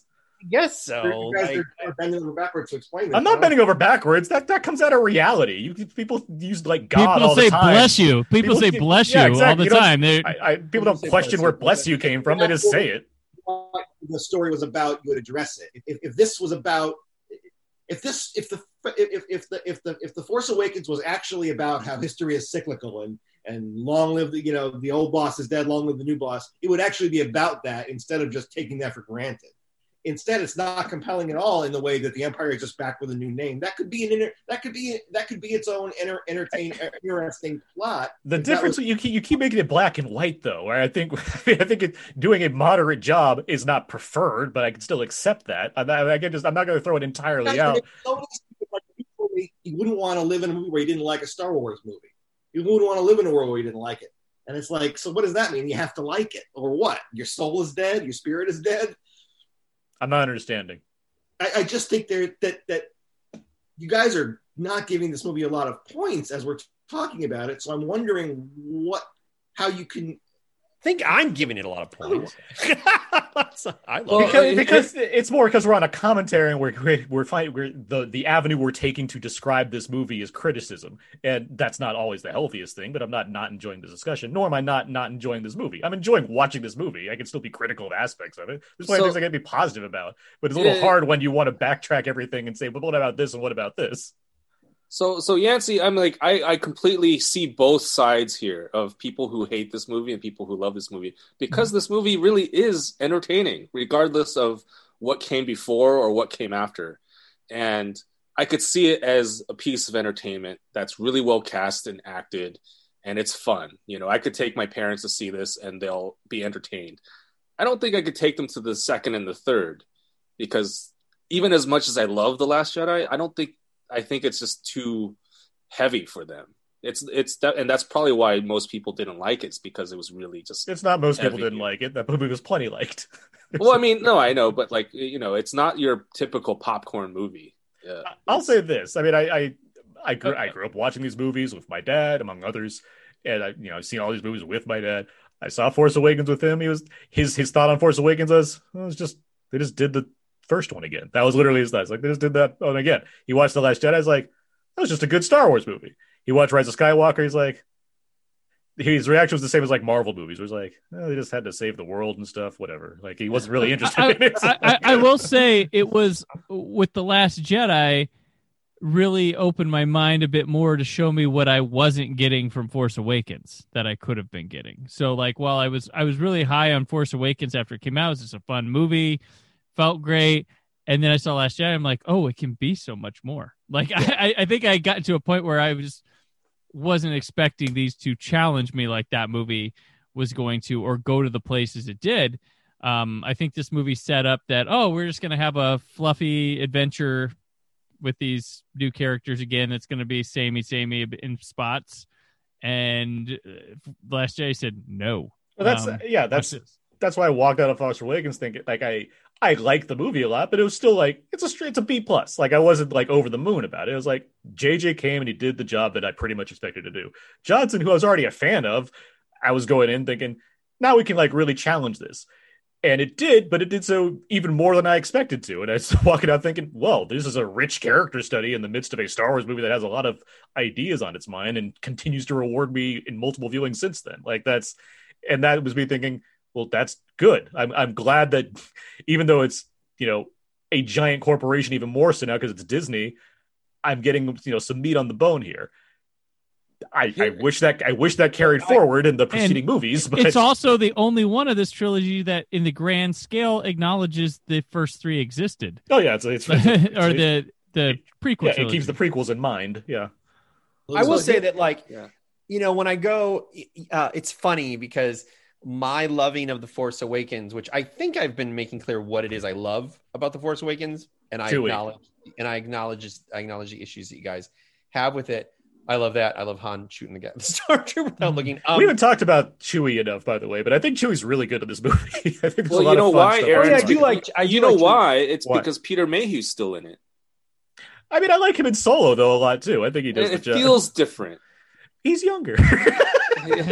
He uses his eyes very differently. Fair enough, but yes, I do think Chewie's very good in Force Awakens. I think there's like not just like good in the sequel trilogy. I mean, in general, and all the times we've seen Chewbacca, I think as far as involving him in the story, the big hairy dog character, he gets a lot of like comedic mileage out of Chewie as far as him getting wounded and whatnot. And he like gives a look to Finn at one point, or he's doing stuff when he's with Han. the nurse.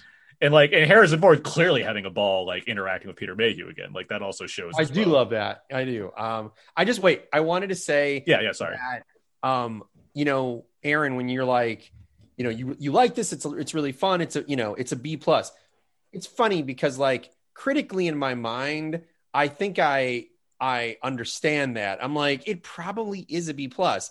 Ironic because, like, Yancey to me has always been very big on, like, well, look, if you love a movie, you love a movie, and it's not really about just breaking it down to its aesthetics or whatever. And that's why, to me, I always say that I really love The Force Awakens, because it's like, I can't help that when I watch the movie, I am very emotionally engaged and very moved and funny and laugh and all that kind of stuff. But yes, from a critical point of view, I completely understand being like, it's a B and it's 3 out of 4 or 4 out of 5 or whatever. But it's funny because I know that Yancey doesn't love this movie, but the reason that I am giving it a higher grade than a B plus is actually Yancey's logic, which I think is kind of funny. Well, I don't think this is a bad movie by any stretch of the imagination. It looks great.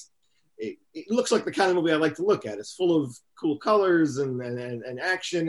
It's slick and well handled. It's paced And very well too. If it wasn't a Star Wars movie, and if it didn't have that baggage, I would probably have been more okay with it. It's not a bad movie. It's just not what I want from Star Wars. It's not new. It's not inventive enough. It's not inventive at all, and all I want from Star Wars is invention. Which is fair. That's what the original trilogy's goal, and the prequel trilogy were trying to push the limits of film. I guess you put the weight in weird ways to me as far as which is the thing that you're looking for in this, and I get that from a filmmaker standpoint. I think is where you're kind of the most I think what it's not doing. Aaron, I think because it's episode 7, we want something more. We want this story to go somewhere, and this movie is entertaining and fun as it is. JJ is really not giving us anything at all. He's really just like, here's a few of these characters and here's about what they want to do, but he's leaving it to the rest of the movies. He doesn't know how to finish movies. He's not even going to try. He's like, this is a question. Good question for another time. He doesn't even come back to it. Which is why him signing up to Rise of Skywalker felt like that was a big sigh for me. That was he mistakes that the original Star Wars was posing so many questions as well. Like it wasn't you weren't like who is Luke's father? Who is like you weren't. We weren't thinking about it. We weren't thinking about that. Self-contained, it might have been a disaster. It doesn't have hanging things, I mean, I'd argue this movie's setting up stuff, but I mean, I didn't walk out of Force Awakens being like, man, I hope I figure out who's Rey's parents are. And I didn't, but the internet went with that. But I'm saying I know, but the internet went with it. I don't know if JJ was thinking this is clearly the thing that we're going to hinge a lot of bets on here. I think he might have left that lingering because that's just the nature of Star Wars as far as the weird. Ryan addressed it. What? Ryan Johnson addressed it. It was big enough for him to. I'm not saying these weren't things that were not going to be solved whatsoever. I'm saying I don't think J.J. Abrams was thinking not answering this right now is going to fuel this kind of online boil of what's going to happen next. It interested Ryan Johnson in terms of what it meant to Rey, not what it meant to the audience. Right. And that's the important thing there, because he was making that film not knowing it. His thing was, in her journey, she was always stuck on going back to that, and he had to move her forward from that and also give her just information. And the thing he took from this is that she had to take a while to be convinced she was a part of this magical story that was being told, and she thought it was told for her when she had to have the harsh truth that, no, it's not being told for you. You make your own path. This is what it is. Right. But and that was part of that. Yeah, no, that's a good point. And there's a part of this where I kind of lost my train of thought, but the original trilogy answers this question in the second movie. So I think a lot of the internet was kind of posing that same question on this sequel trilogy. Because when you have fandom, they're not as creative. They're not creators a lot. They know what they see, and so the thing they see should be what it was last time. Sure. At the same time, and it's not like Empire Strikes Back was some kind of anomaly. It's the inspiration for how sequels do things. And so at that point, audiences are always expecting the sequel to do the thing that Empire did. That's why they're always comparing things to Empire as far as the best sequels, as far as the structure. It's got to be darker. It's got to have some revelations. It's got to end sadly. Like it has this kind of standard set. So like I can understand where fans are coming from as far as thinking, well, we had the first one, now the second one's going to take us down some kind of different. It always ends on an uncertainty. Yeah. So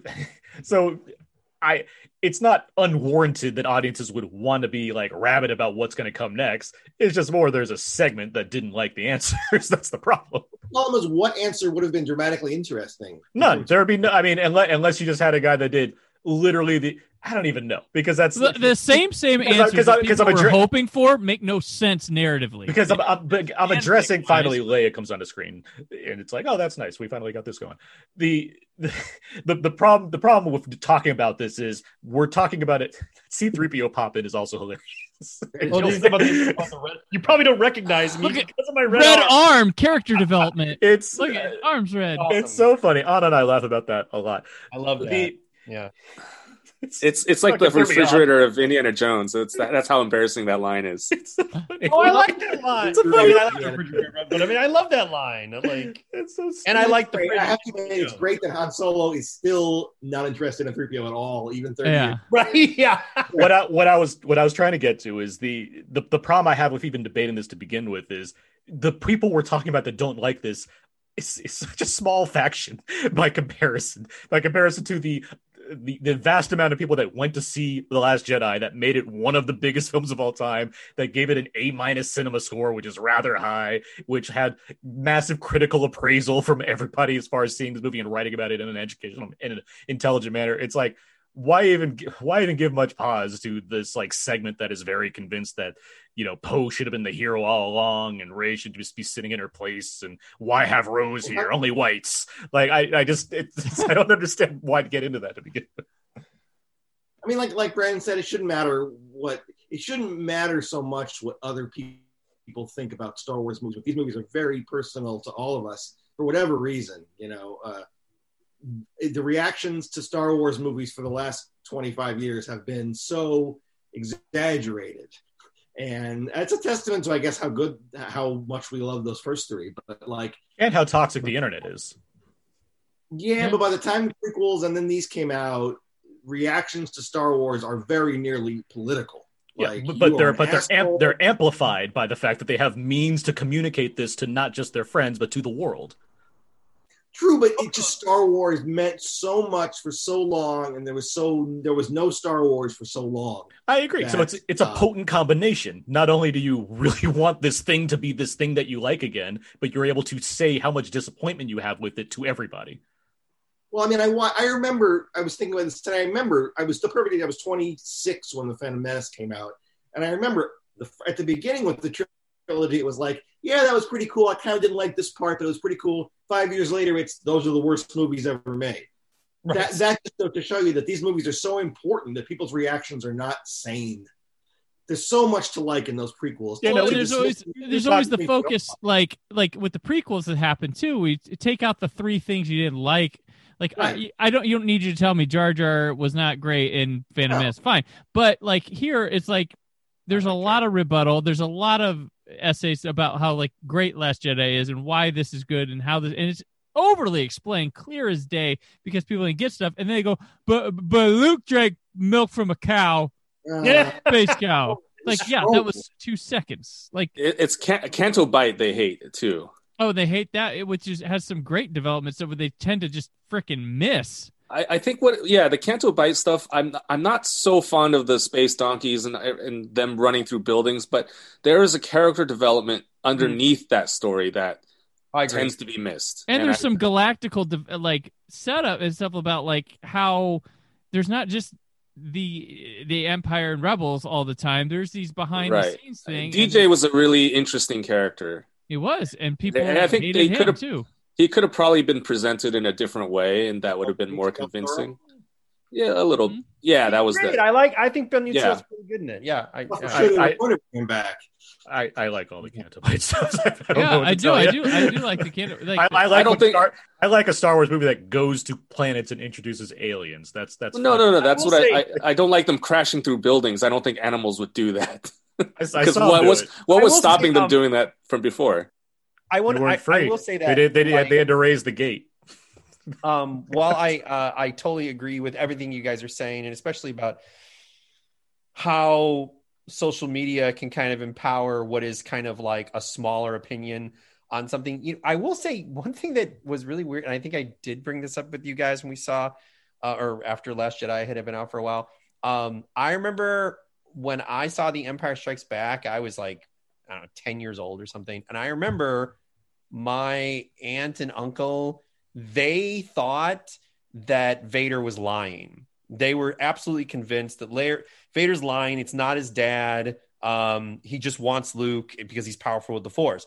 And then now, of course, I'm taking that, which is people I actually knew in real life, and taking it now to social media, where I remember with Last Jedi, people were very much like, oh, no, she wasn't Kylo. Rey obviously has a backstory. That's not true. Kylo was lying. And I always thought that was interesting to me, even though these are two very different circumstances and I'm a different person being a kid, but maybe even back then with Star Wars, that was only like the second Star Wars movie. There was a prevalence of like needing to believe things are a certain way, because you already have such an attachment to these characters in this world. My question is that ever happened? Like, has ever been a thing that was said and then it was just like not true? Because Wait, what do you mean? As far as like saying Vader was lying to him, has that actually ever happened in a movie? You don't know. It's a good point. Weekly TV show. What, That'd be Yancey? awful. What, Yancey?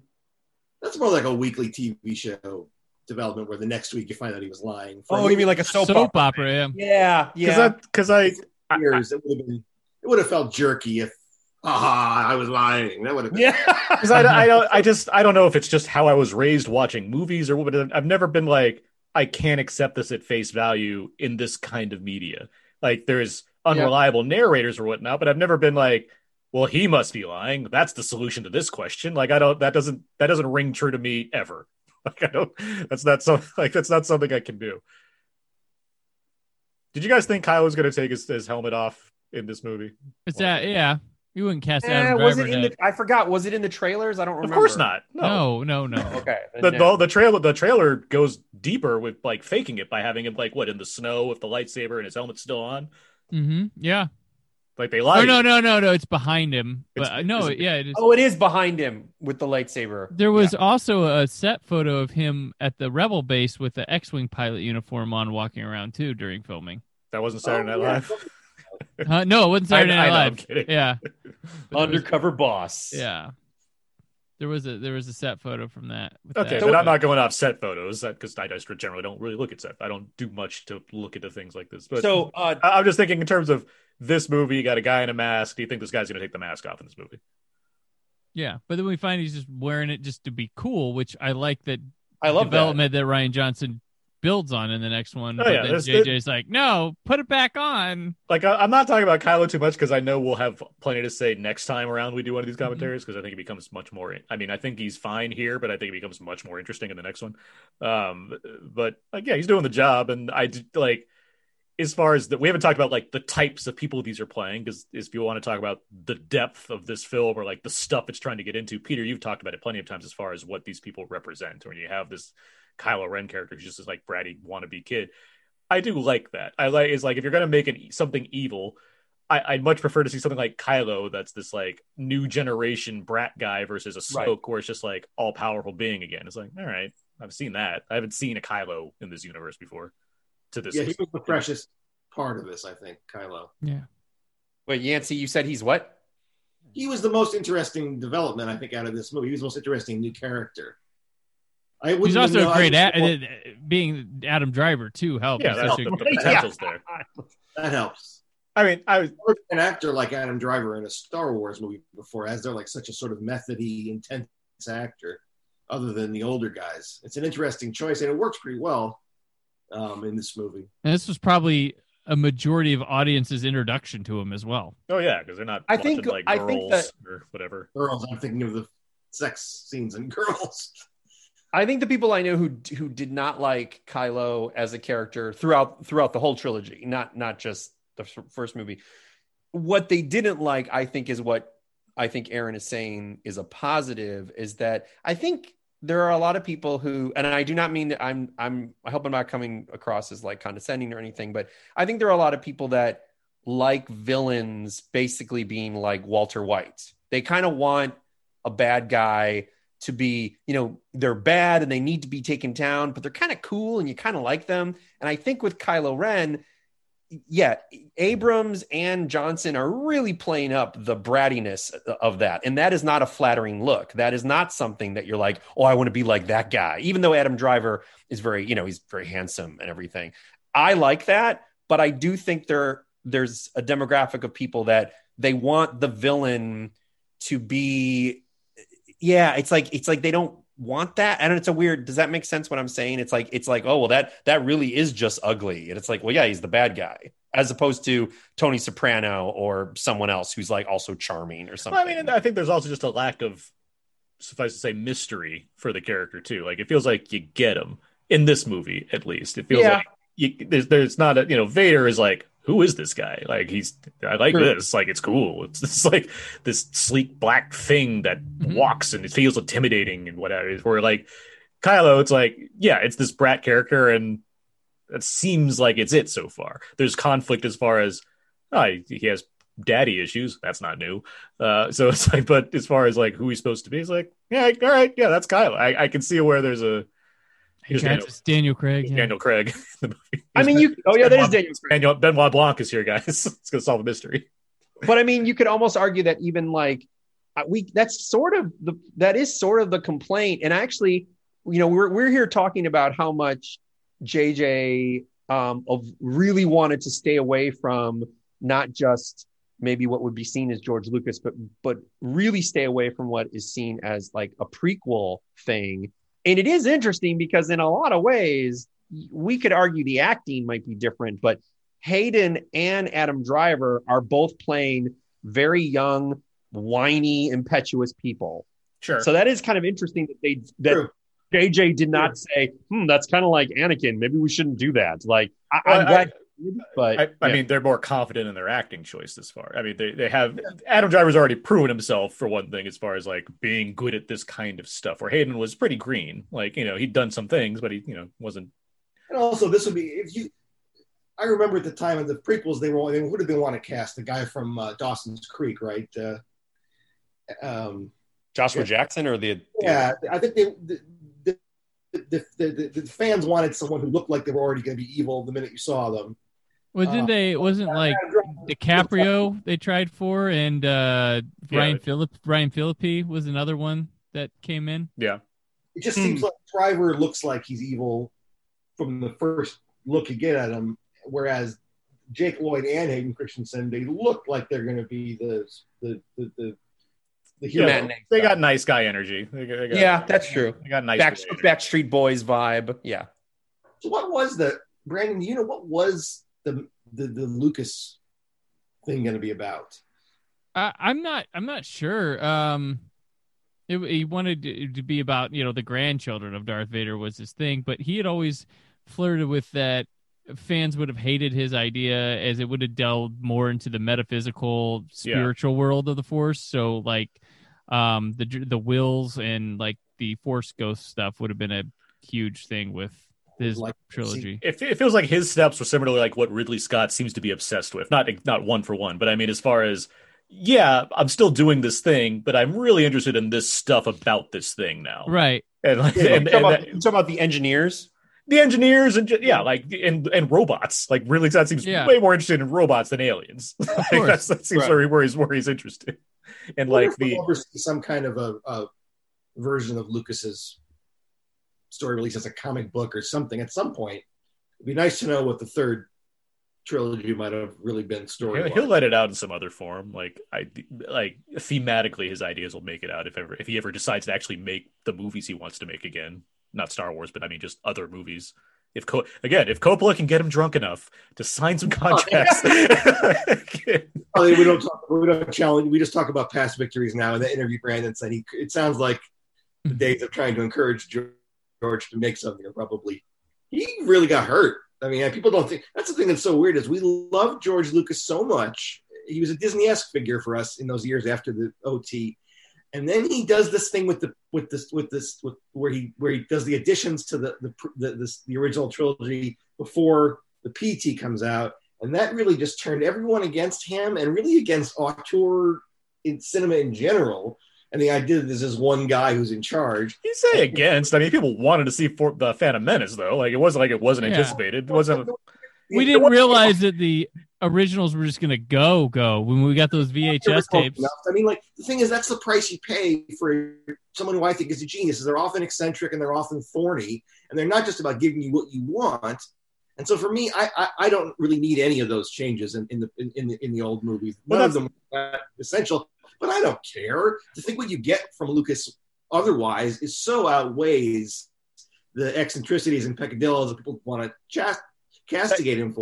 That goes back to your thoughts on how important these films seem to be to people, though, and also the fact that it just doesn't happen often. You don't get other filmmakers that have literally went back and altered all their life's work that means so much to people. That work is there.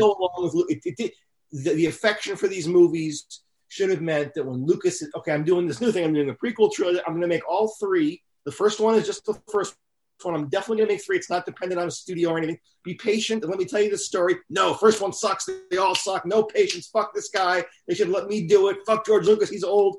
So quickly and so fast, it was really kind of sad for me to see that someone who could be so lionized could be so quickly hated. And the fact that he then really seemed to have been hurt by all this is just nobody gives a shit. Well, it's really weird. Movies because that did the thing for us. Living in the moment, the Phantom Menace was met with not so much hatred. Attack of the Clones was kind of like a not perfect, but step in the right direction. And then Revenge of the Sith was loved. And then somewhere like a year or two later, they all were terrible. It was an awful time. Everything sucked. But I remember being in that moment. Sith was well reviewed. It wasn't like that. Attack of the Clones was a sort of return to form. It wasn't like heavily loved, but people thought it was a step in the right direction. Both steps in the right direction. And it was almost like the more you stepped in the right direction, the more the real angry fans wanted to pull it back. So that now the one that was the best one, the third one, they don't even want to concede that one's any good, which really What are you guys talking about? What are you guys talking about? We're talking they about were not well loved. Attack of the Clones was terrible. No, upon release, I'm talking about yes. Upon release, yes. Upon release, it was pretty plateaued. It was pretty. There was not returned to form. From my neck of the woods, I was sitting there thinking. For me personally, I was like, oh, all right, that was like, because I'm not the biggest Attack of the Clones, but as far as like the people are, the teenagers around me, it was like, yes, it was a huge hit. Still the stuff. Yeah, it was a hit, but it was terrible. No, it wasn't terrible at all. It was not. I mean, I at the time it was. This is my favorite line in the movie when Harrison Ford says, "Oh, you're cold," and he looks at Chewbacca. That's really funny. Yeah. Wait, David. So when the podcast was when we started this commentary, you were talking about the things that George Lucas got right about the prequels. Abrams did not do what he did. I think we can all agree that what Abrams brings is obviously chemistry with the actors and all that kind of stuff. But wait, David, now you're saying Attack of the Clones is terrible. Do you not like any of the prequels at all, or like? No, I love Phantom Menace. He's a Phantom Menace guy. Yeah, I think that movie is great. I think if Jar Jar wasn't as Jar Jar as he was, I think overall people would actually. And the Neimoidians' accents, I think if those things were changed, you could fix The Phantom Menace into a really great movie with editing and sound design. You could really fix that movie. But you can't fix Attack of the Clones, and you can't fix Revenge of the Sith. Oh, you're Story-wise, the movies are there. But 2 and 3, editing and acting and pacing and dialogue, not there. What about the sound design? What about the world building? I love. He's not arguing the technical aspects of this. I don't know what to do. I don't. No, if you cut 20 minutes out of Attack of the Clones, all you got left is great Star Wars. So holding the love scenes against he seems like was it cutting your nose to harm you? It seems like you're. Attack the Clones has other issues besides the love stuff. But. No, that's Attack the Clones is like the least of my worries. It's you have Obi-Wan go on this mystery goose chase. The action is just it's middling. It doesn't have any intent. We had a whole commentary about Attack of the Clones that we don't need to retrace right now. We got to talk about this movie, guys. I'm sorry. It's not a good movie. Here's Captain Phasma, who everybody was. It's going to be the next Boba Fett. Boba Fett's cool, but Captain Phasma gets as much screen time to do, and nope. See, she is very Boba Fett. This is the stuff with Han Solo where I'm just not as into. He's doing his job as far as he makes the lines fun, but when he just makes callbacks where he says trash compactor. As if that's oh yeah, you might as well just reach out to the camera and slap you in the face and be like, get it? That's what he's doing. Or when he says, oh, it's just another Death Star, we'll just do it, we'll just blow it up. That works, right? And now he's doing his Tight 5 on Star Wars now, and it's like, what's going on? We get this X-Wing fight that JJ's just not interested in. This is going on. I like that he's not interested in it. I like that the movie. I like that the movie's good enough to realize we're not going to top A New Hope's Death Star trench run. No. It's a means to an end. But Return of the Jedi had some pretty good space battling stakes, and ideally, it's just- Return of the Rise of Skywalker would have had an amazing space battle. Instead, it has the most ships ever that do nothing. Yeah. I feel like at the good thing about The Force Awakens, at least, even though everything is kind of a retread, he does show us incredibly new ways to show an X-Wing battle in the way it's choreographed. I really do appreciate the time it took to make these scenes. He throws all of that away in Rise of Skywalker. Like, there's not a good action scene in that entire episode 9, except for maybe like the rave action chase thing that was entertaining. But beyond that, I like the fight when they're like cross warping through. Oh yeah, in the snow. Right, wait for me in my room. I've got a secret. Like that, because that was the most visually interesting thing I think he did in that movie. As far as you mean light speed jumping? No. That don't get me started. No. That lightsaber fight between Kylo and Rey, where they're like they're not on the same planet. Like, okay. That is good. Yeah, I like that. I mean, yeah, I'll give you that. It wasn't to me. It was that's something different to me, and I like that they're. Again, it's because Last Jedi established some neat things about the Force. They're like, okay, let's amplify that to a fight scene. I thought that was pretty neat. Right. That was new. That's the biggest new thing they introduced was the sort of telephone. Which is par for the course for Star Wars. Every Star Wars has new Force thing. Like, that's every movie. I'm saying most of them have a lot, and this has one. Okay. I'm talking about all things, not just Force things. I wasn't trying to compare them. I'm just saying that's par for the course for Star Wars. That's all I said. That's the only thing that's par for the course. Great. Okay. I'm glad you established a number to it. That wasn't what I was trying to do. Wait, so am I the only person on this podcast who does not bite? Oh, actually, I don't think Yancey does. What? But I don't know. I'm assuming David is going to say yeah. Like, what? I do not. We can do this at the end of the pod, but I mean. What? I don't assume that the original trilogy are the best 3 Star Wars movies at all. Yeah. Not at all. I mean, I do, but I would say they are probably, yeah. Really? Arnold Lucas directed the best. Those are the ones that I treasure the most. What? Wait, where are you going with this, Peter? Yeah. What? Well, wait. If David said. So Peter, what is yours again? Is it Phantom Menace, Caravan of Courage, and Solo? Is that your favorite? Hey, don't diss the Ewok adventure. I would say terrible. I would say right now, it's Star Wars: Last Jedi, Revenge of the Sith. Empire is like 4th. Like I've seen Empire so many times. Like it's and really that's why it's bad.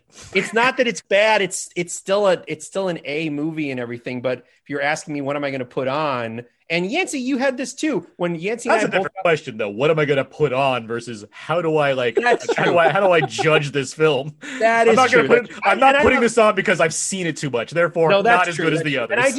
And I do love The Empire Strikes Back and everything, but I have a lot of issues with. That's like me as a kid being like, Back to the Future 2 is better because I've seen 1 too much. Right. What? That's not the same at all. That's exactly what you just said. What are you talking about? I've seen this too much. I've seen this too much. Therefore, it's not good anymore. See, what you're saying, I think you're trying to say is that it's true. Star Wars itself is a film of ideas. Jedi and Empire are just further adventures. Star Wars by itself is very distinct. No, you're feeding Peter good lines now. Yes. Yeah, go with what he's saying. I agree with what he's saying. Like, don't you, Rian Johnson, his Force Awakens. Entryway into this world and a complete vision that didn't need any more chapters. Oh yeah, if we only had one Star Wars ever, it's only the first one. That's the only one you need. Right, that's true. Where are we with the John Williams score in this movie? I like the Rey theme. Yeah, I like Rey's theme. I like the score. I don't give a shit about these movies. What Rey theme? How does it go?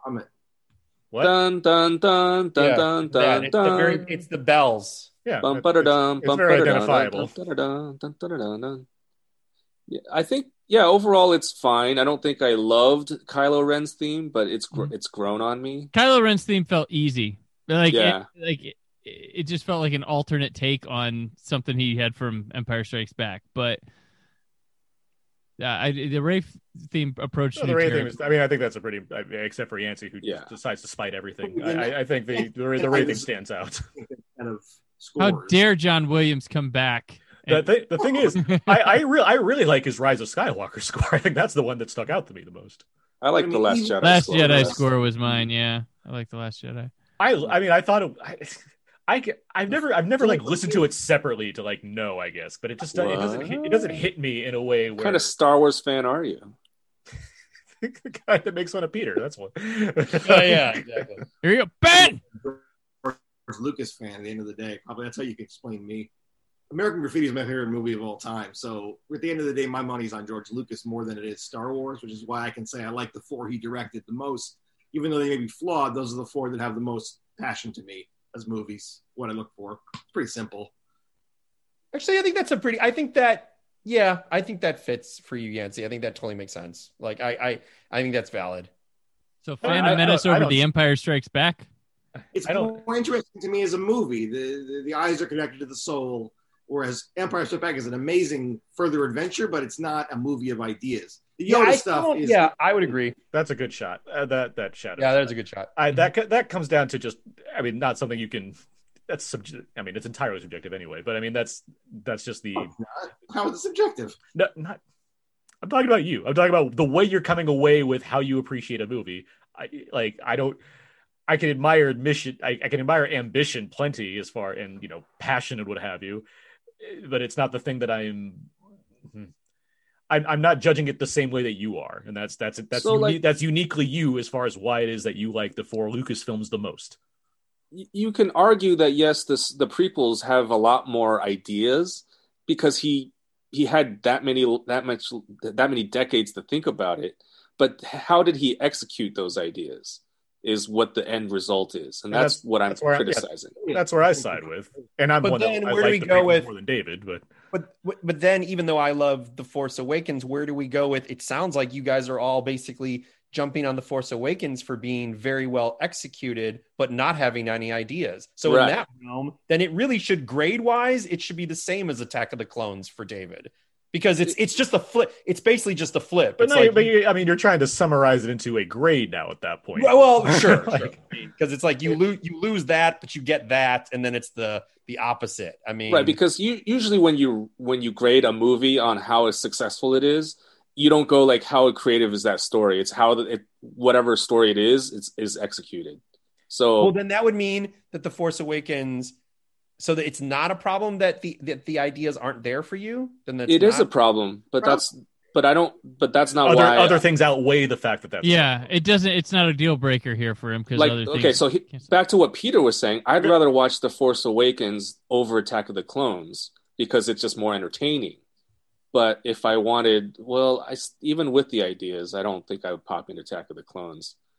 Real quick. How it's gone from Phantom Menace is the worst one, everybody knows it, to now Attack of the Clones is the worst one, everybody knows. That's not new for David and I. I mean, I've always been the last 5 or 6 years. Before that, it was no Phantom Menace is the worst one. Oh yeah, I mean that's fans. I don't care about them. I'm talking about my own self. I've always been like Phantom Menace is great, and Phantom Menace I like Attack of the Clones, but it's still like the least. It was the least for me. Attack of the Clones, and I give you that the weaknesses of Attack of the Clones are even Lucas getting a little lily-livered and pivoting away from what he was doing to please the fans. It's a couple of things. I mean, it's that. It's also I just don't like the digital photography in that movie. I don't think it's an ugly movie. Screen showmanship on an order you haven't seen anywhere else that decade. I'm not a huge fan of the Jedi's pose in a stadium battle either. So this doesn't. No, it's terrible. Those extras are so bad. Oh, you don't like the Yoda thing? Yoda fight's fine. No, it's the stadium battle where all the Jedi come out and they're like, "Oh my god, we're posing like they're not." It's just whatever. Back to back. I mean, I think Boltar Swan comes to mind as the one that just looks really awkward when she shows up. But she's a Jedi, by the way. If you guys, I got it. Has nothing to do with Han Solo, who Han Solo was in the original trilogy, who we think of him as. His death has no resonance at all.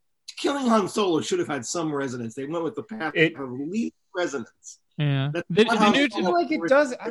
The new trilogy is It does because you like Han Solo. That's what it comes down Well, to. sure. I mean, bullshit. That's a bullshit reason. I'm not saying it's not. I'm saying as far as people that do have that reaction, it's not because of the well-developed version of his character resonating with who he is now versus who he used to be and how that plays against Rey versus Kylo and what have you. It's because they like Han Solo and now they can't see him anymore. What's up with this death cult? Don't kill him. Let him fly off to the sunset. Why you gotta kill him? Well, because that's what he wanted. Yeah, because what Harrison wanted. Because it's a shortcut to get your because Yancey because J.J. Abrams just isn't a great filmmaker comparatively to others. Because Obi-Wan died, and it's a shortcut to dramatic urgency. Yeah, and so the sequel trilogy is the one where Han dies, the one where Luke dies, and the one where Leia dies. Yeah. That's true. You ever think about how Kylo and Han Solo only share 2 scenes together in this whole trilogy? And it's the same one. It's the same basic scene, just played. It's Tenet. It's the Tenet of Star Wars. Yeah. The Kylo and Han scenes. Yeah. Can we talk about the Death Star thing for a second? I get that. Yes, it's easy just to do a Death Star again. That said, I keep holding on to the idea of if you have a weapon that can destroy planets, keep building them. Building that weapon, right? I mean, it makes sense to me. Well, they did. That's in the final order. Yeah. They made everything a Death Star. It's really dumb, but at the same time, from the logic of the bad guys, it's like we have pretty much the best weapon ever.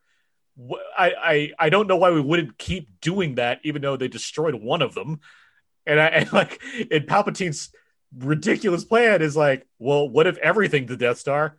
I mean, I get it. It's like, yeah, all right. It failed the first couple times. What if everything's the Death Star? Then they can't mess with me. And they still mess with him because he's just bad at his job, apparently. But it's just, I get it's too similar to the first movie thing, but as far as the third movie thing, yeah. But as far as a logic question, it's like, well, I mean, yeah, you just build another Death Star, right? Right. Why would they scale down? Why would they be like, well, I guess Death Stars don't work because 2 of them failed. So let's just make weaker weapons. And that's why this should be episode 10. I wouldn't be so mad about it. Because in a book, you don't write a chapter about a Death Star, the second Death Star exploding, and then the next chapter, here's a bigger, badder one. I mean, the only thing not making episode 10 is the fact that it just has big, bold letters saying it is. It really is episode 10. I know, but I really want them to just commit to that because it's frustrating how easy that could have been. I mean, your mind can compute the fact that there's been 30 years and there's been stuff that's happened since then. Yeah, but it makes sense in terms of movie distance rather than story distance or logical next step. So it's kind of, I mean, it's in comparison, like, so Friday the 13th Part 4 has that guy searching for his sister that was lost in Part 2, which was literally like 4 days ago, but he's got newspaper clippings and he's been on the hunt forever because between movies it's been a couple years, but really in the story it's been a couple days. That's kind of what you have here with Death Stars. I'm sorry, that moment still gives me chills. I think this is well done. This whole sequence is fantastic with Rey and stuff. Well, it's very empowering. The filmmaking of this scene is great too. This is like an early step for the Mandalorian as far as they built a whole set. They put up fake trees and had fake snow flying all over the place to give the impression of this. This is a really great cover band, and they remixed the original songs really well. That's what it is. You remember what Sam Jackson had to say about this? Wait, what? Remember what Sam Jackson had to say about the new movie? What? What did he say? He was like, "These kids need to learn how to fight." That was his reaction to Star Wars. Sam Jackson wasn't the best actor in those prequels. I'm not saying he was. I'm just saying, as far as they asked him, and that was his opinion. I don't know. I just feel like I'm not the best actor. I got an opinion on this movie. I think that whole sequence. Yeah, I mean, this stuff's okay, but I mean, like everything with Rey, Finn, and Kylo in the forest, I think is pretty great. I mean, it's just very. I mean, subjectively, of course, I am just very emotionally there. I am. Well, the stakes are personal. It doesn't. I mean, yeah, very personal stakes. So the score sweeps up really well too. Yeah. The what? The score does a good job. Yeah. Really, I mean, it's so when David's saying cover band, it's like, yeah, I get it. I'm like, I get what you're saying, but the fact is, I mean, I'm in it. I'm so like in that scene. I agree. That's why I don't I mean, I say all the things that I say, but it's a really entertaining movie. It's really well done.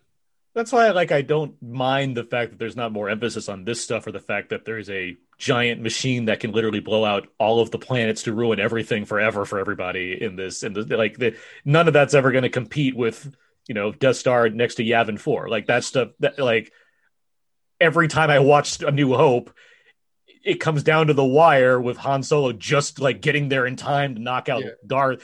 That gets me every single time. I've seen the movie 1,000 times. It gets me every single time. This is nothing's gonna do that for me. So it's I don't mind that this is kind of matter of fact. They threw some X-wings in there and they got the job done. I don't this stuff right here with the fighting, the lightsaber fighting, that works too well for me to concern myself with how whatever's going on in the sky. So going back to the ships real fast, you go from Return of the Jedi where you had B-wings and A-wings and X-wings and Y-wings. Mm-hmm. And then you have this one where they just only have X-wings. Right. I just felt we were talking about that earlier. It's there should be at least something else with the X-wing that's new. A financial crisis was happening in the galaxy. They had to cut the budget.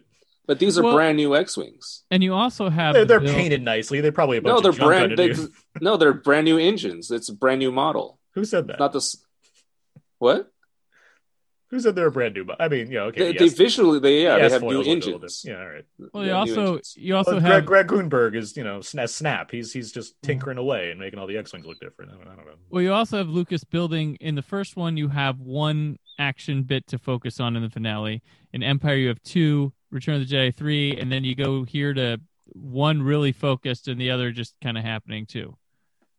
Phantom Menace is 4, right? Phantom Menace is 4. That's where when he goes back, he goes there. But if this is the next one after Return of the Jedi, true, you're back to 2. Last Jedi does play with that. You get a lot of new ships, and you get the bombers, and you get some cool stuff. Oh, that's true, because Rian Johnson knows what he's doing. Right, and I appreciate that, but it's just I just don't understand why he's sticking with just the X-wings in this one. Because there's not. I know what you're saying. It's it'd be cool. I love B-wings. It'd be cool. It's my favorite. It'd be cool to see B-wings or A-wings. I know you like A-wings. It'd be cool to see that stuff in here. Then that's what was so disappointing about Rise of Skywalker is finally B-wings are back, and then you just barely. It just blends to all of the background. What? Yeah. I'm sorry, but all those glances right now. I mean, I know we're jumping on JJ and everything, but there's no the lunges that she does, that look, that look of almost the dark side that Rey is giving, and then they follow that up in The Last Jedi. It's so weird to me because I always felt that Rey, there's clearly some dark side thing going. I just don't like that it's literally Palpatine. Oh yeah, because it's a bad movie. That's why. It's a poorly written film. But again, it's when people were like, "Oh, it's Luke's daughter" or something like that. I'm like, no. I'm like, there's clearly with Rey, it's some dark side thing. There's something there. I mean, even if the Palpatine choice stayed the whole way through, there's a way to do that to make that work. Right. It's just badly written. Again, as Brandon alluded to earlier, somehow Palpatine returned. Sometimes Palpatine's return. Wait, isn't that the line? Is that why he's making the? Yeah, that's literally all they said. Yeah, which is lame. He's back. Right. I mean, there's some tubes in the background, so he cloned, or maybe threw his consciousness into whatever. This is a sloppy part too, where he's like, "Oh, go get Kylo Ren. We're gonna complete his training." Like, oh right, yeah. But it's so the prequel trilogy, I said it before, you have someone falling to the dark side. In the original trilogy, you have the redemption of it. But then, so this one should play with, I mean, they kind of toy with it, of her going dark, but they don't take you there. Well, a better third movie would really make that resonate. It would actually provide you, it clearly wants to go with this some kind of middle ground version. I mean, that's the whole point of yellow lightsaber, which again is just obvious and not interesting. So it's all right, let's do that, but there's just a better way to do that, and which ideally would make this movie and Last Jedi even better as a result. Right. And it just drops the ball in every single way. Yeah. I make fun of the whole Death Star thing, but I'm forgiving of it as a first movie because The Last Jedi took us to a place where, okay, the third one is now a completely new ballpark that can go anywhere, and they just don't. Yeah, I'm totally forgiving of The Force Awakens being The Force Awakens if they could just stick the landing, because I was happy with The Last Jedi. It was almost too much of a. It was almost too good, where you could end the saga right Yeah, there. actually, Yeah, you're right. no, you can. You're totally right. It's a perfect. It's a good series finale. The So- Last Jedi almost could be the end of the whole thing. I It's really so- like this explosion, by the way, because you Mhm. get a lot of, it blows up and real big, and that's fun, and I like that too. But I like that this is just like, oh, it turns into a sun. Like that's Yeah, I pretty like cool. that. That's, I will say that for was like a disaster for the other planets nearby in terms of gravity and whatever else effects it could have. But still, I mean, it's a pretty cool idea. for as many loose threads there are with this film, it's surprisingly self-contained. Like, I mean, Yeah, it ends it's- on a it's- little bit of a cliffhanger, but everything, like First Order's been blowed up, and you know True. they went through their whole adventure. It's not a hard cliffhanger, Yeah. and the mission of the film is solved by the end because she finds Luke. That's the start of the crawl, and we find him at the end. How long Right. are the credits of this? Which- movie? It's only 2 hours. There's 18 minutes of credits coming up. For Well, here's the thing about the whole the sticking Mark Hamill at the very end of the movie. I don't think that should have been in the end of the movie. yeah, They it should've should end just- here. It should end Just when they. flying off, Yeah. fly off, and end. That's Yeah. it. That would solve I a lot of like- problems. I really like Luke. You don't love. I when love James- I love the end shot of it. I love the I score don't. in I that actually, scene. I really, love where- I really don't like the like end it. shot of this movie. I don't like the helicopter drag out. Yeah, it was God, terrible. Star Wars movie is really off. I It's don't not- like. yeah. I don't like the long pause that he's taken. It just doesn't register to Oh, me. I like all that. I have Also, to. it's I'll very. disagree. Also, it's I like very. that. What you guys are Star- talking about is that's such a traditional Star Wars. Is No, it isn't. no. I'm saying, No, this is like the most unique ending. Yeah, no. this is That's the least no. Star I'm Wars thing. saying, no. I'm saying if you got your way, which is you end about here when they show everybody. I'm like, that's just such the normal Star Wars. That's what I like. No. they gotta fly off. You end with the Millennium Falcon jutting off into light speed into space. That's not a tradition. I mean, that's Empire basically. Actually, come to think of it, but I mean, Yeah. but there's still Yeah. what it gives you is there's more coming. I'm excited about that, and there's mystery because I don't know what that's going to be exactly. They're out looking for Luke, I guess. Yeah, I know, basically the end of this I love- movie. I love seeing Luke. Go ahead. I mean, yeah, we wanted to see Luke. We would all be complaining about it, but then in 10 years' time, we would not care I mean, because if we he- would have seen Luke. If he Well, wasn't the on- biggest- if he wasn't on the poster for a year in advance, I don't think I'd really Well, mind that's not true, seeing Luke. I mean, Right. Well, and here's the thing too: the big waste opportunity that people like to point out is the three of them, Mark, Harry, and Never Mark have a Harrison, scene together. Yeah, they never have a scene together. Well, Yeah. they do. They do in Last Jedi. What do you mean? No, not No, they together. Where was Not with Harrison Han. Ford in Not- Last No, Jedi? not. Oh, no. Oh, I'm not sorry. All three, not all three three of of them. them. Oh, I'm sorry. I didn't hear you said all three. I'm like, And Luke that- and Leia have a really That good- is the fault of J.J. Abrams, not Ryan Johnson. Again, Yeah. very obviously. Yeah.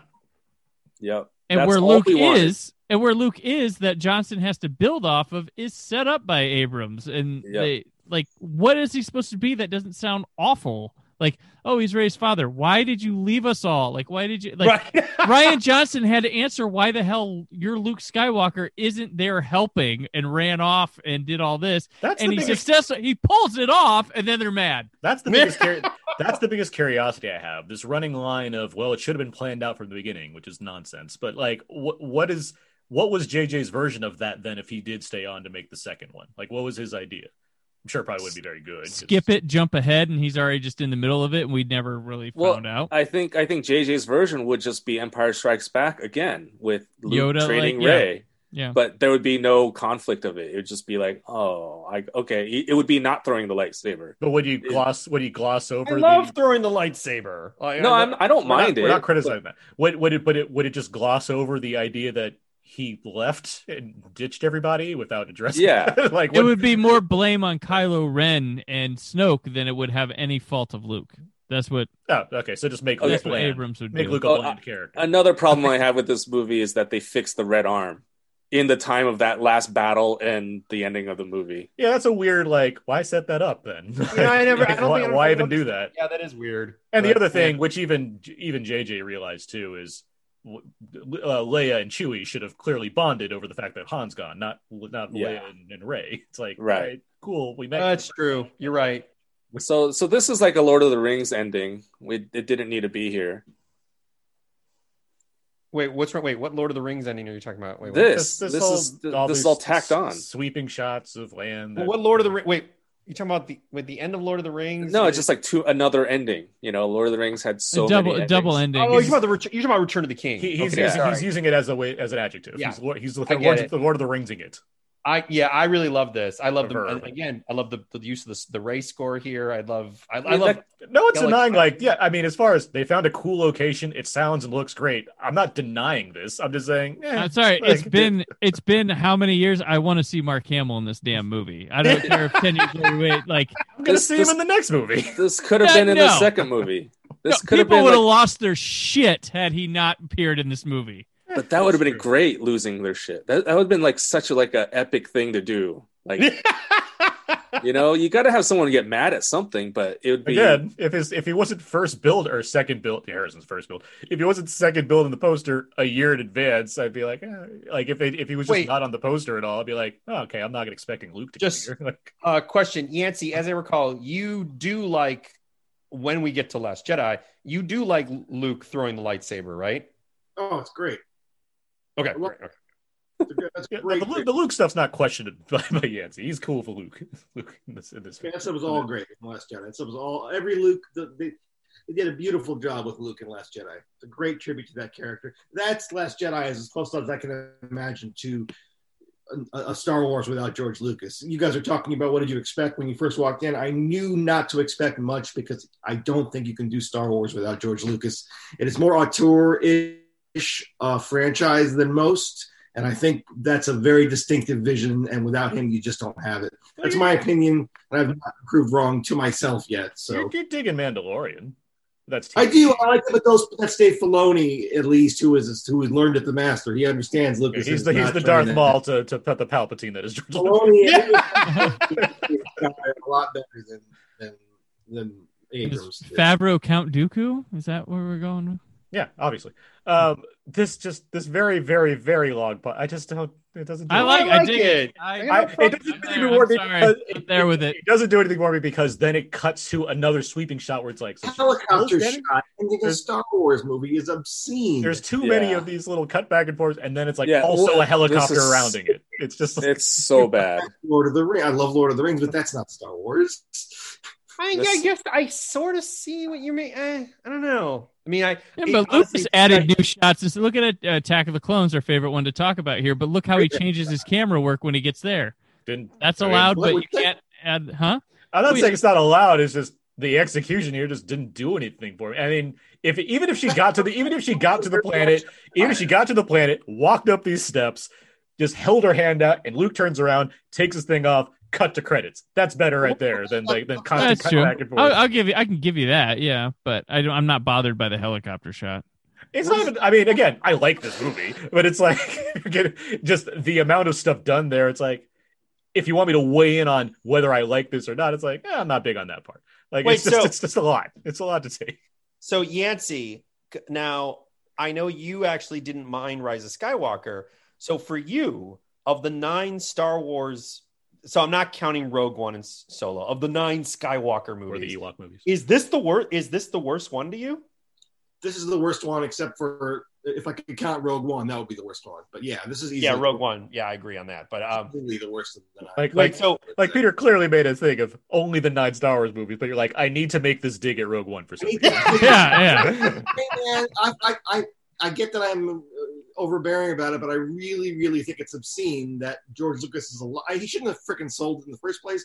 But it really bothers what's important to me in the world to see them go on without Lucas so proudly. Lucas didn't think they would ditch him. Like that's the thing. I don't think he thought. Yeah. Wait, to be fair, it was Right Lucas' decision to sell. That he made that decision. No. He sold it with the and He had his over. outline. He had an outline, and they were going to go by his outline. And Abrams didn't want it, and they wanted Abrams so bad. It wasn't in the contract that they had to use his outline. Yeah. You just assumed, well, why wouldn't you? And of course they wouldn't because of this maniacal anti-Lucas. Yeah, because Lucas is like, he's a humble guy, and he was like, he just kind of thought that they It's a would handshake deal. Like, he thought that they would take it. He's old fashioned. I can't believe Disney would do something insidious like that. I have my little script here, and no, okay. I worked really hard on it. I didn't want to I didn't want to quit, but I had to. No, Steven. No, they didn't like it, Steven. They're gonna go with something else. He talks more to Francis than Steven. Francis. Yeah. Well, they what's interesting. The directors they paraded around. Like I was really interested. They brought Matthew Vaughn in. Like he was somebody they looked at, and I was like, oh, that could be really cool. But that didn't happen. But I can't remember other ones. Wasn't Fincher talked to? A lot of these are just like people that the internet thought would be cool, like Brad Bird. I know Matthew Vaughn was brought. I know around. Matthew Vaughn was he for an sure. Actual one. But like when people fan cast it and say like Fincher and Brad Bird because they know this stuff. That's a lot more of.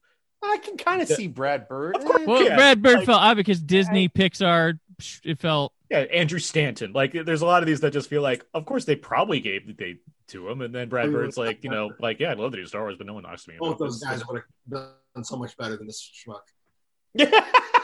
Sorry to say, Andrew Stanton, Star Wars, or what's his name? Those would have been so much better than J.J. Abrams. It's a monument to unimaginative money making, and it's offensive to me. I can't believe you guys even like it at all. It's hard for me to fathom. It really is. I feel this is where I broke with the mainstream. Really, for the first time, was the reaction to this movie. I could not believe it. Well, you broke from the mainstream by liking Attack of the Clones. Yeah, you love the prequels. That was breaking. That was breaking from the mainstream. But came out, they were like 65% Rotten Tomatoes. They all got pretty good reviews. It was none of this vicious. Phantom is at like a 57, I believe, and Attack of the Clones is like at a 61 or something like that. And then I go by Siskel and Ebert, and they gave the Phantom Menace 2 thumbs up, and then they split when Attack of the Clones showed up. Ebert didn't like it's true. Ebert didn't like Attack of the Clones. That's Most critics had a different bone to pick with Lucas, which was for destroying Hollywood. The critics had their bone to pick, and the fans had their bones to pick, and Lucas was, Wait, so David, you love the Phantom Menace. Would you put the Phantom Menace above what we just watched? So from pure entertainment, I still think this is really well done. But as from a Star Wars point of view, I would rate the Phantom Menace higher. Huh? Okay, interesting. What about Rise? The certain point of view. Rise is the very bottom of the barrel. Even Attack of the Clones is higher? For me it is. Yeah. Yeah, for me it is too. I was just wondering for you, like. Yeah, because Rise of Skywalker is that bad. From writing, from action execution, like I can't even love the space battle. I can't even defend the movie from having the greatest action scenes. Because there isn't. And that's unforgivable in Star Wars, really, because it has to be at least entertaining to watch visually, but it's not. It's just really bad. It's very bad. They did Finn poorly. They did Rose poorly. They did Leia just keeled over and died. And I know she died already, but I always feel like I give them a pass on Leia because she died, so I don't know what they could do. So she just walks off screen and dies. Have the balls to recast. I think Carrie Fisher. I mean, that would be. I mean, you could. I don't think they're. I don't. You willing to bet you won't see a Princess Leia ever again in a Star Wars thing? That is true. There's Are you willing to bet? No, I'm not. I'm not willing. They made a Solo movie, so who cares? You're gonna see Luke again with a different actor. They're going to hit that point. There's a separation though, between the Skywalker saga versus the whatever other spin-offs and things that they do. But if you want to tell your story uncompromised and just bite the bullet, do it. I mean. Or they are known as people, but they're parts. I think that's the hardest thing with fandom to understand. They probably don't latch onto theater or anything like that, but these people have made these parts. They're iconic in them, but they are parts. They can be played. At the same time, you just make a better movie. I mean, that's what it comes down. Obviously that, but I mean, Leia will still be around. They'll just put her in comic books and novels. That's it. No, they're not gonna. You will see another actor play Princess There'll Leia be a movie. It'll be a younger Princess Leia or a Princess Leia at a different time, or maybe even during the times we see. Yeah. I imagine we'll see. Luke, Leia, Han. They use her holograms in Clone Wars and Rebels and stuff like that. Right. I don't know. Well, actually, not Rebels, but Wait, is Mandalorian 5 years after Jedi? Yes. So we could absolutely have somebody pray Princess Leia. If You they could do went that. that route, That's what I'm saying. You could. It's a It's stretch. down the line. Give them some years. Get some distance. It'll happen. depends on Brand- how long. I I'm mean, not but- saying tomorrow in the Mandalorian, Princess Leia shows up, played by who knows. I'm saying like, give us 5 what if years. that happened? What if we all watch Mandalorian tomorrow and it's like, well, they brought Leia back in this thing. Everyone's like, Thrawn's coming, and they're like, Leia. right. I'm just saying, I don't put it past him to do that. I don't think they will, because that would just make Mando the Forrest Gump of Star Wars. He just has all these funny adventures with all these people. I don't disagree, but the second season's been pretty effective at bringing in lore. I mean, granted, it's from like the Clone Wars and Rebels and whatnot, as opposed to Star Wars Prime. But I mean, Right. down the road, though, with the continued other Disney Plus series that they're going to make, not just the ones they announced last week, but in the years to come, So there's gonna be all that stuff. Like, it's So happening. what happened to Rian Johnson's trilogy? That's what I want to know. We don't know yet. Never canceled. I mean, no one's ever. I mean, it's just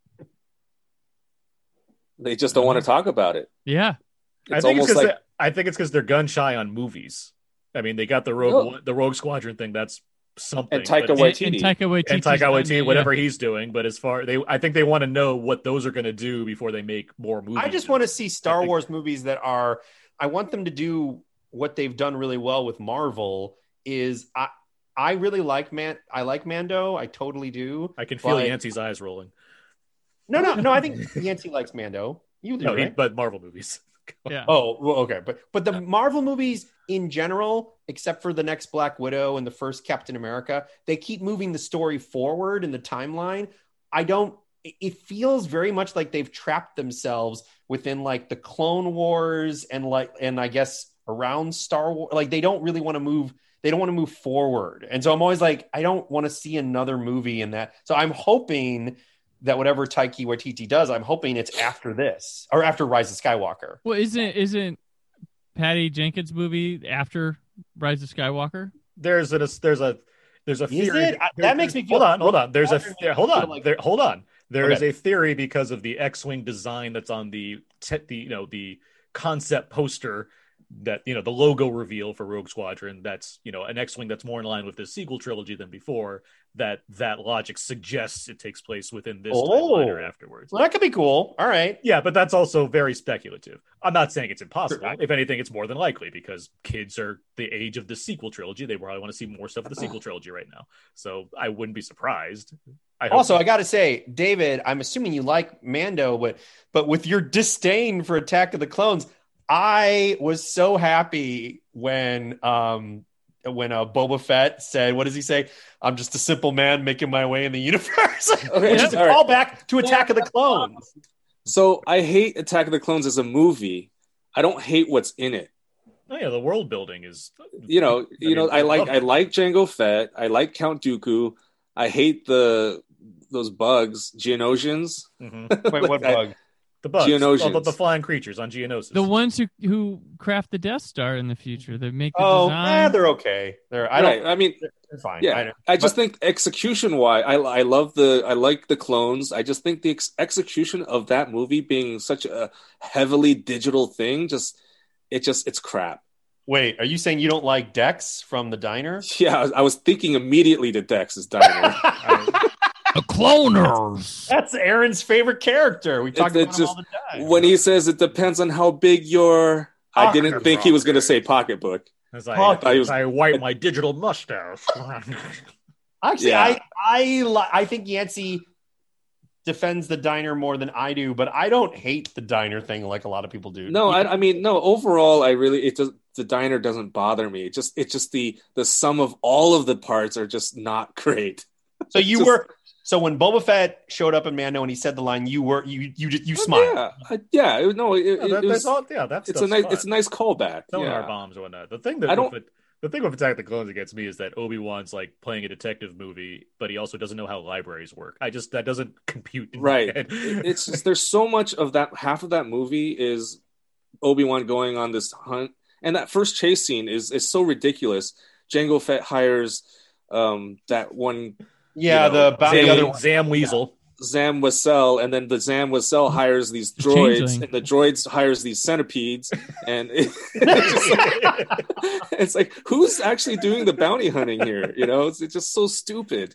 And I like that sequence. I get what you're saying about how silly that all is. I like that scene, but it was just such I a get waste. He really wants to cover up that paper trail. That's what he's doing. Right. It's just like, yeah, really. Diplomatic assassinations are a different story, guy. Let me tell you. I can't just do a sniper bolt through a window. I need to hire 14 other people to do the job for me. But yeah, I like that Count Dooku. It took too long for him to get to it. Oh, and I love Kamino. I love those aliens. I love that. Boring. Again, no one's arguing the world building aspect of this stuff. They're it's boring though. They're so We're boring. talking much about clones. clones on this They're Force not Awakens commentary, and the movie's been over for a little bit now. So let's wrap this up. We'll be back next year, I suppose, with our last Jedi commentary track. Right. To talk more about the exact same stuff. I bet.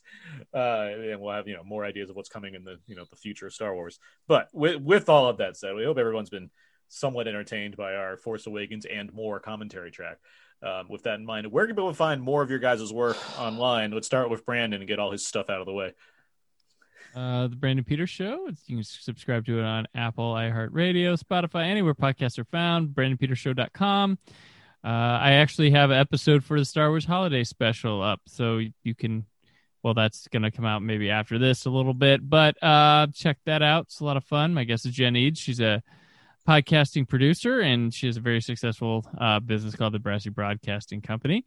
And and then after that, I'm taking a little bit of a week off. So that's me. Oh, Brandon 4K UHD on Twitter and Instagram. Peter Paris, where can people find more of you?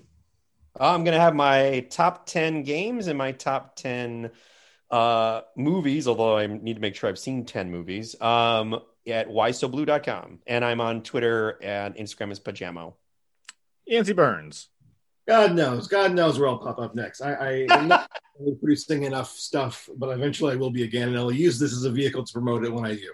So thanks for the offer. I wish I had more to sell. David, yeah. EndorExpress.net. Although it's been kind of quiet, but you can find Endor Express on Instagram as well for the latest Galaxy's Edge and Star Tours kind of stuff. You can find all of the things I do over at We Live Entertainment and Why So Blue, and I have new things for Variety coming next year, and my personal blog, thecodeisgeek.com, and I'm on Twitter at AaronsPS4. Every episode of this podcast you can find on iTunes, Audioboom, Spotify, and Stitcher. You can follow us on Facebook and Twitter and Instagram, all of our things. You know where you can find all our stuff, and it's all in the show notes as well. I want to thank, once again, Brandon, Peter, Yancey, and Dave for joining me for this Force Awakens commentary track. Thank you. That was Always fun. a pleasure to be here. Good. I wasn't too much of an asshole. May the Force be with you. Yeah. But that is going to do it for this month's commentary track. January, we already have the plan, guys. We're going to do a Thomas Harris series of films. We're going to talk about all of the Hannibal features. We're going to talk about Manhunter, Silence of the Lambs, Manhunter again, Hannibal, and Hannibal Rising, and we'll see what happens. We're going to have a fun first 5 months of the year in 2021. And if you learn from Star Wars, they're always good when they rise. Exactly. It's always the best one. Yep, that's how it works. But yeah, so stay tuned for a very interesting series of films to talk about in the coming months ahead. But until next time, thank you once again for listening. So long and goodbye.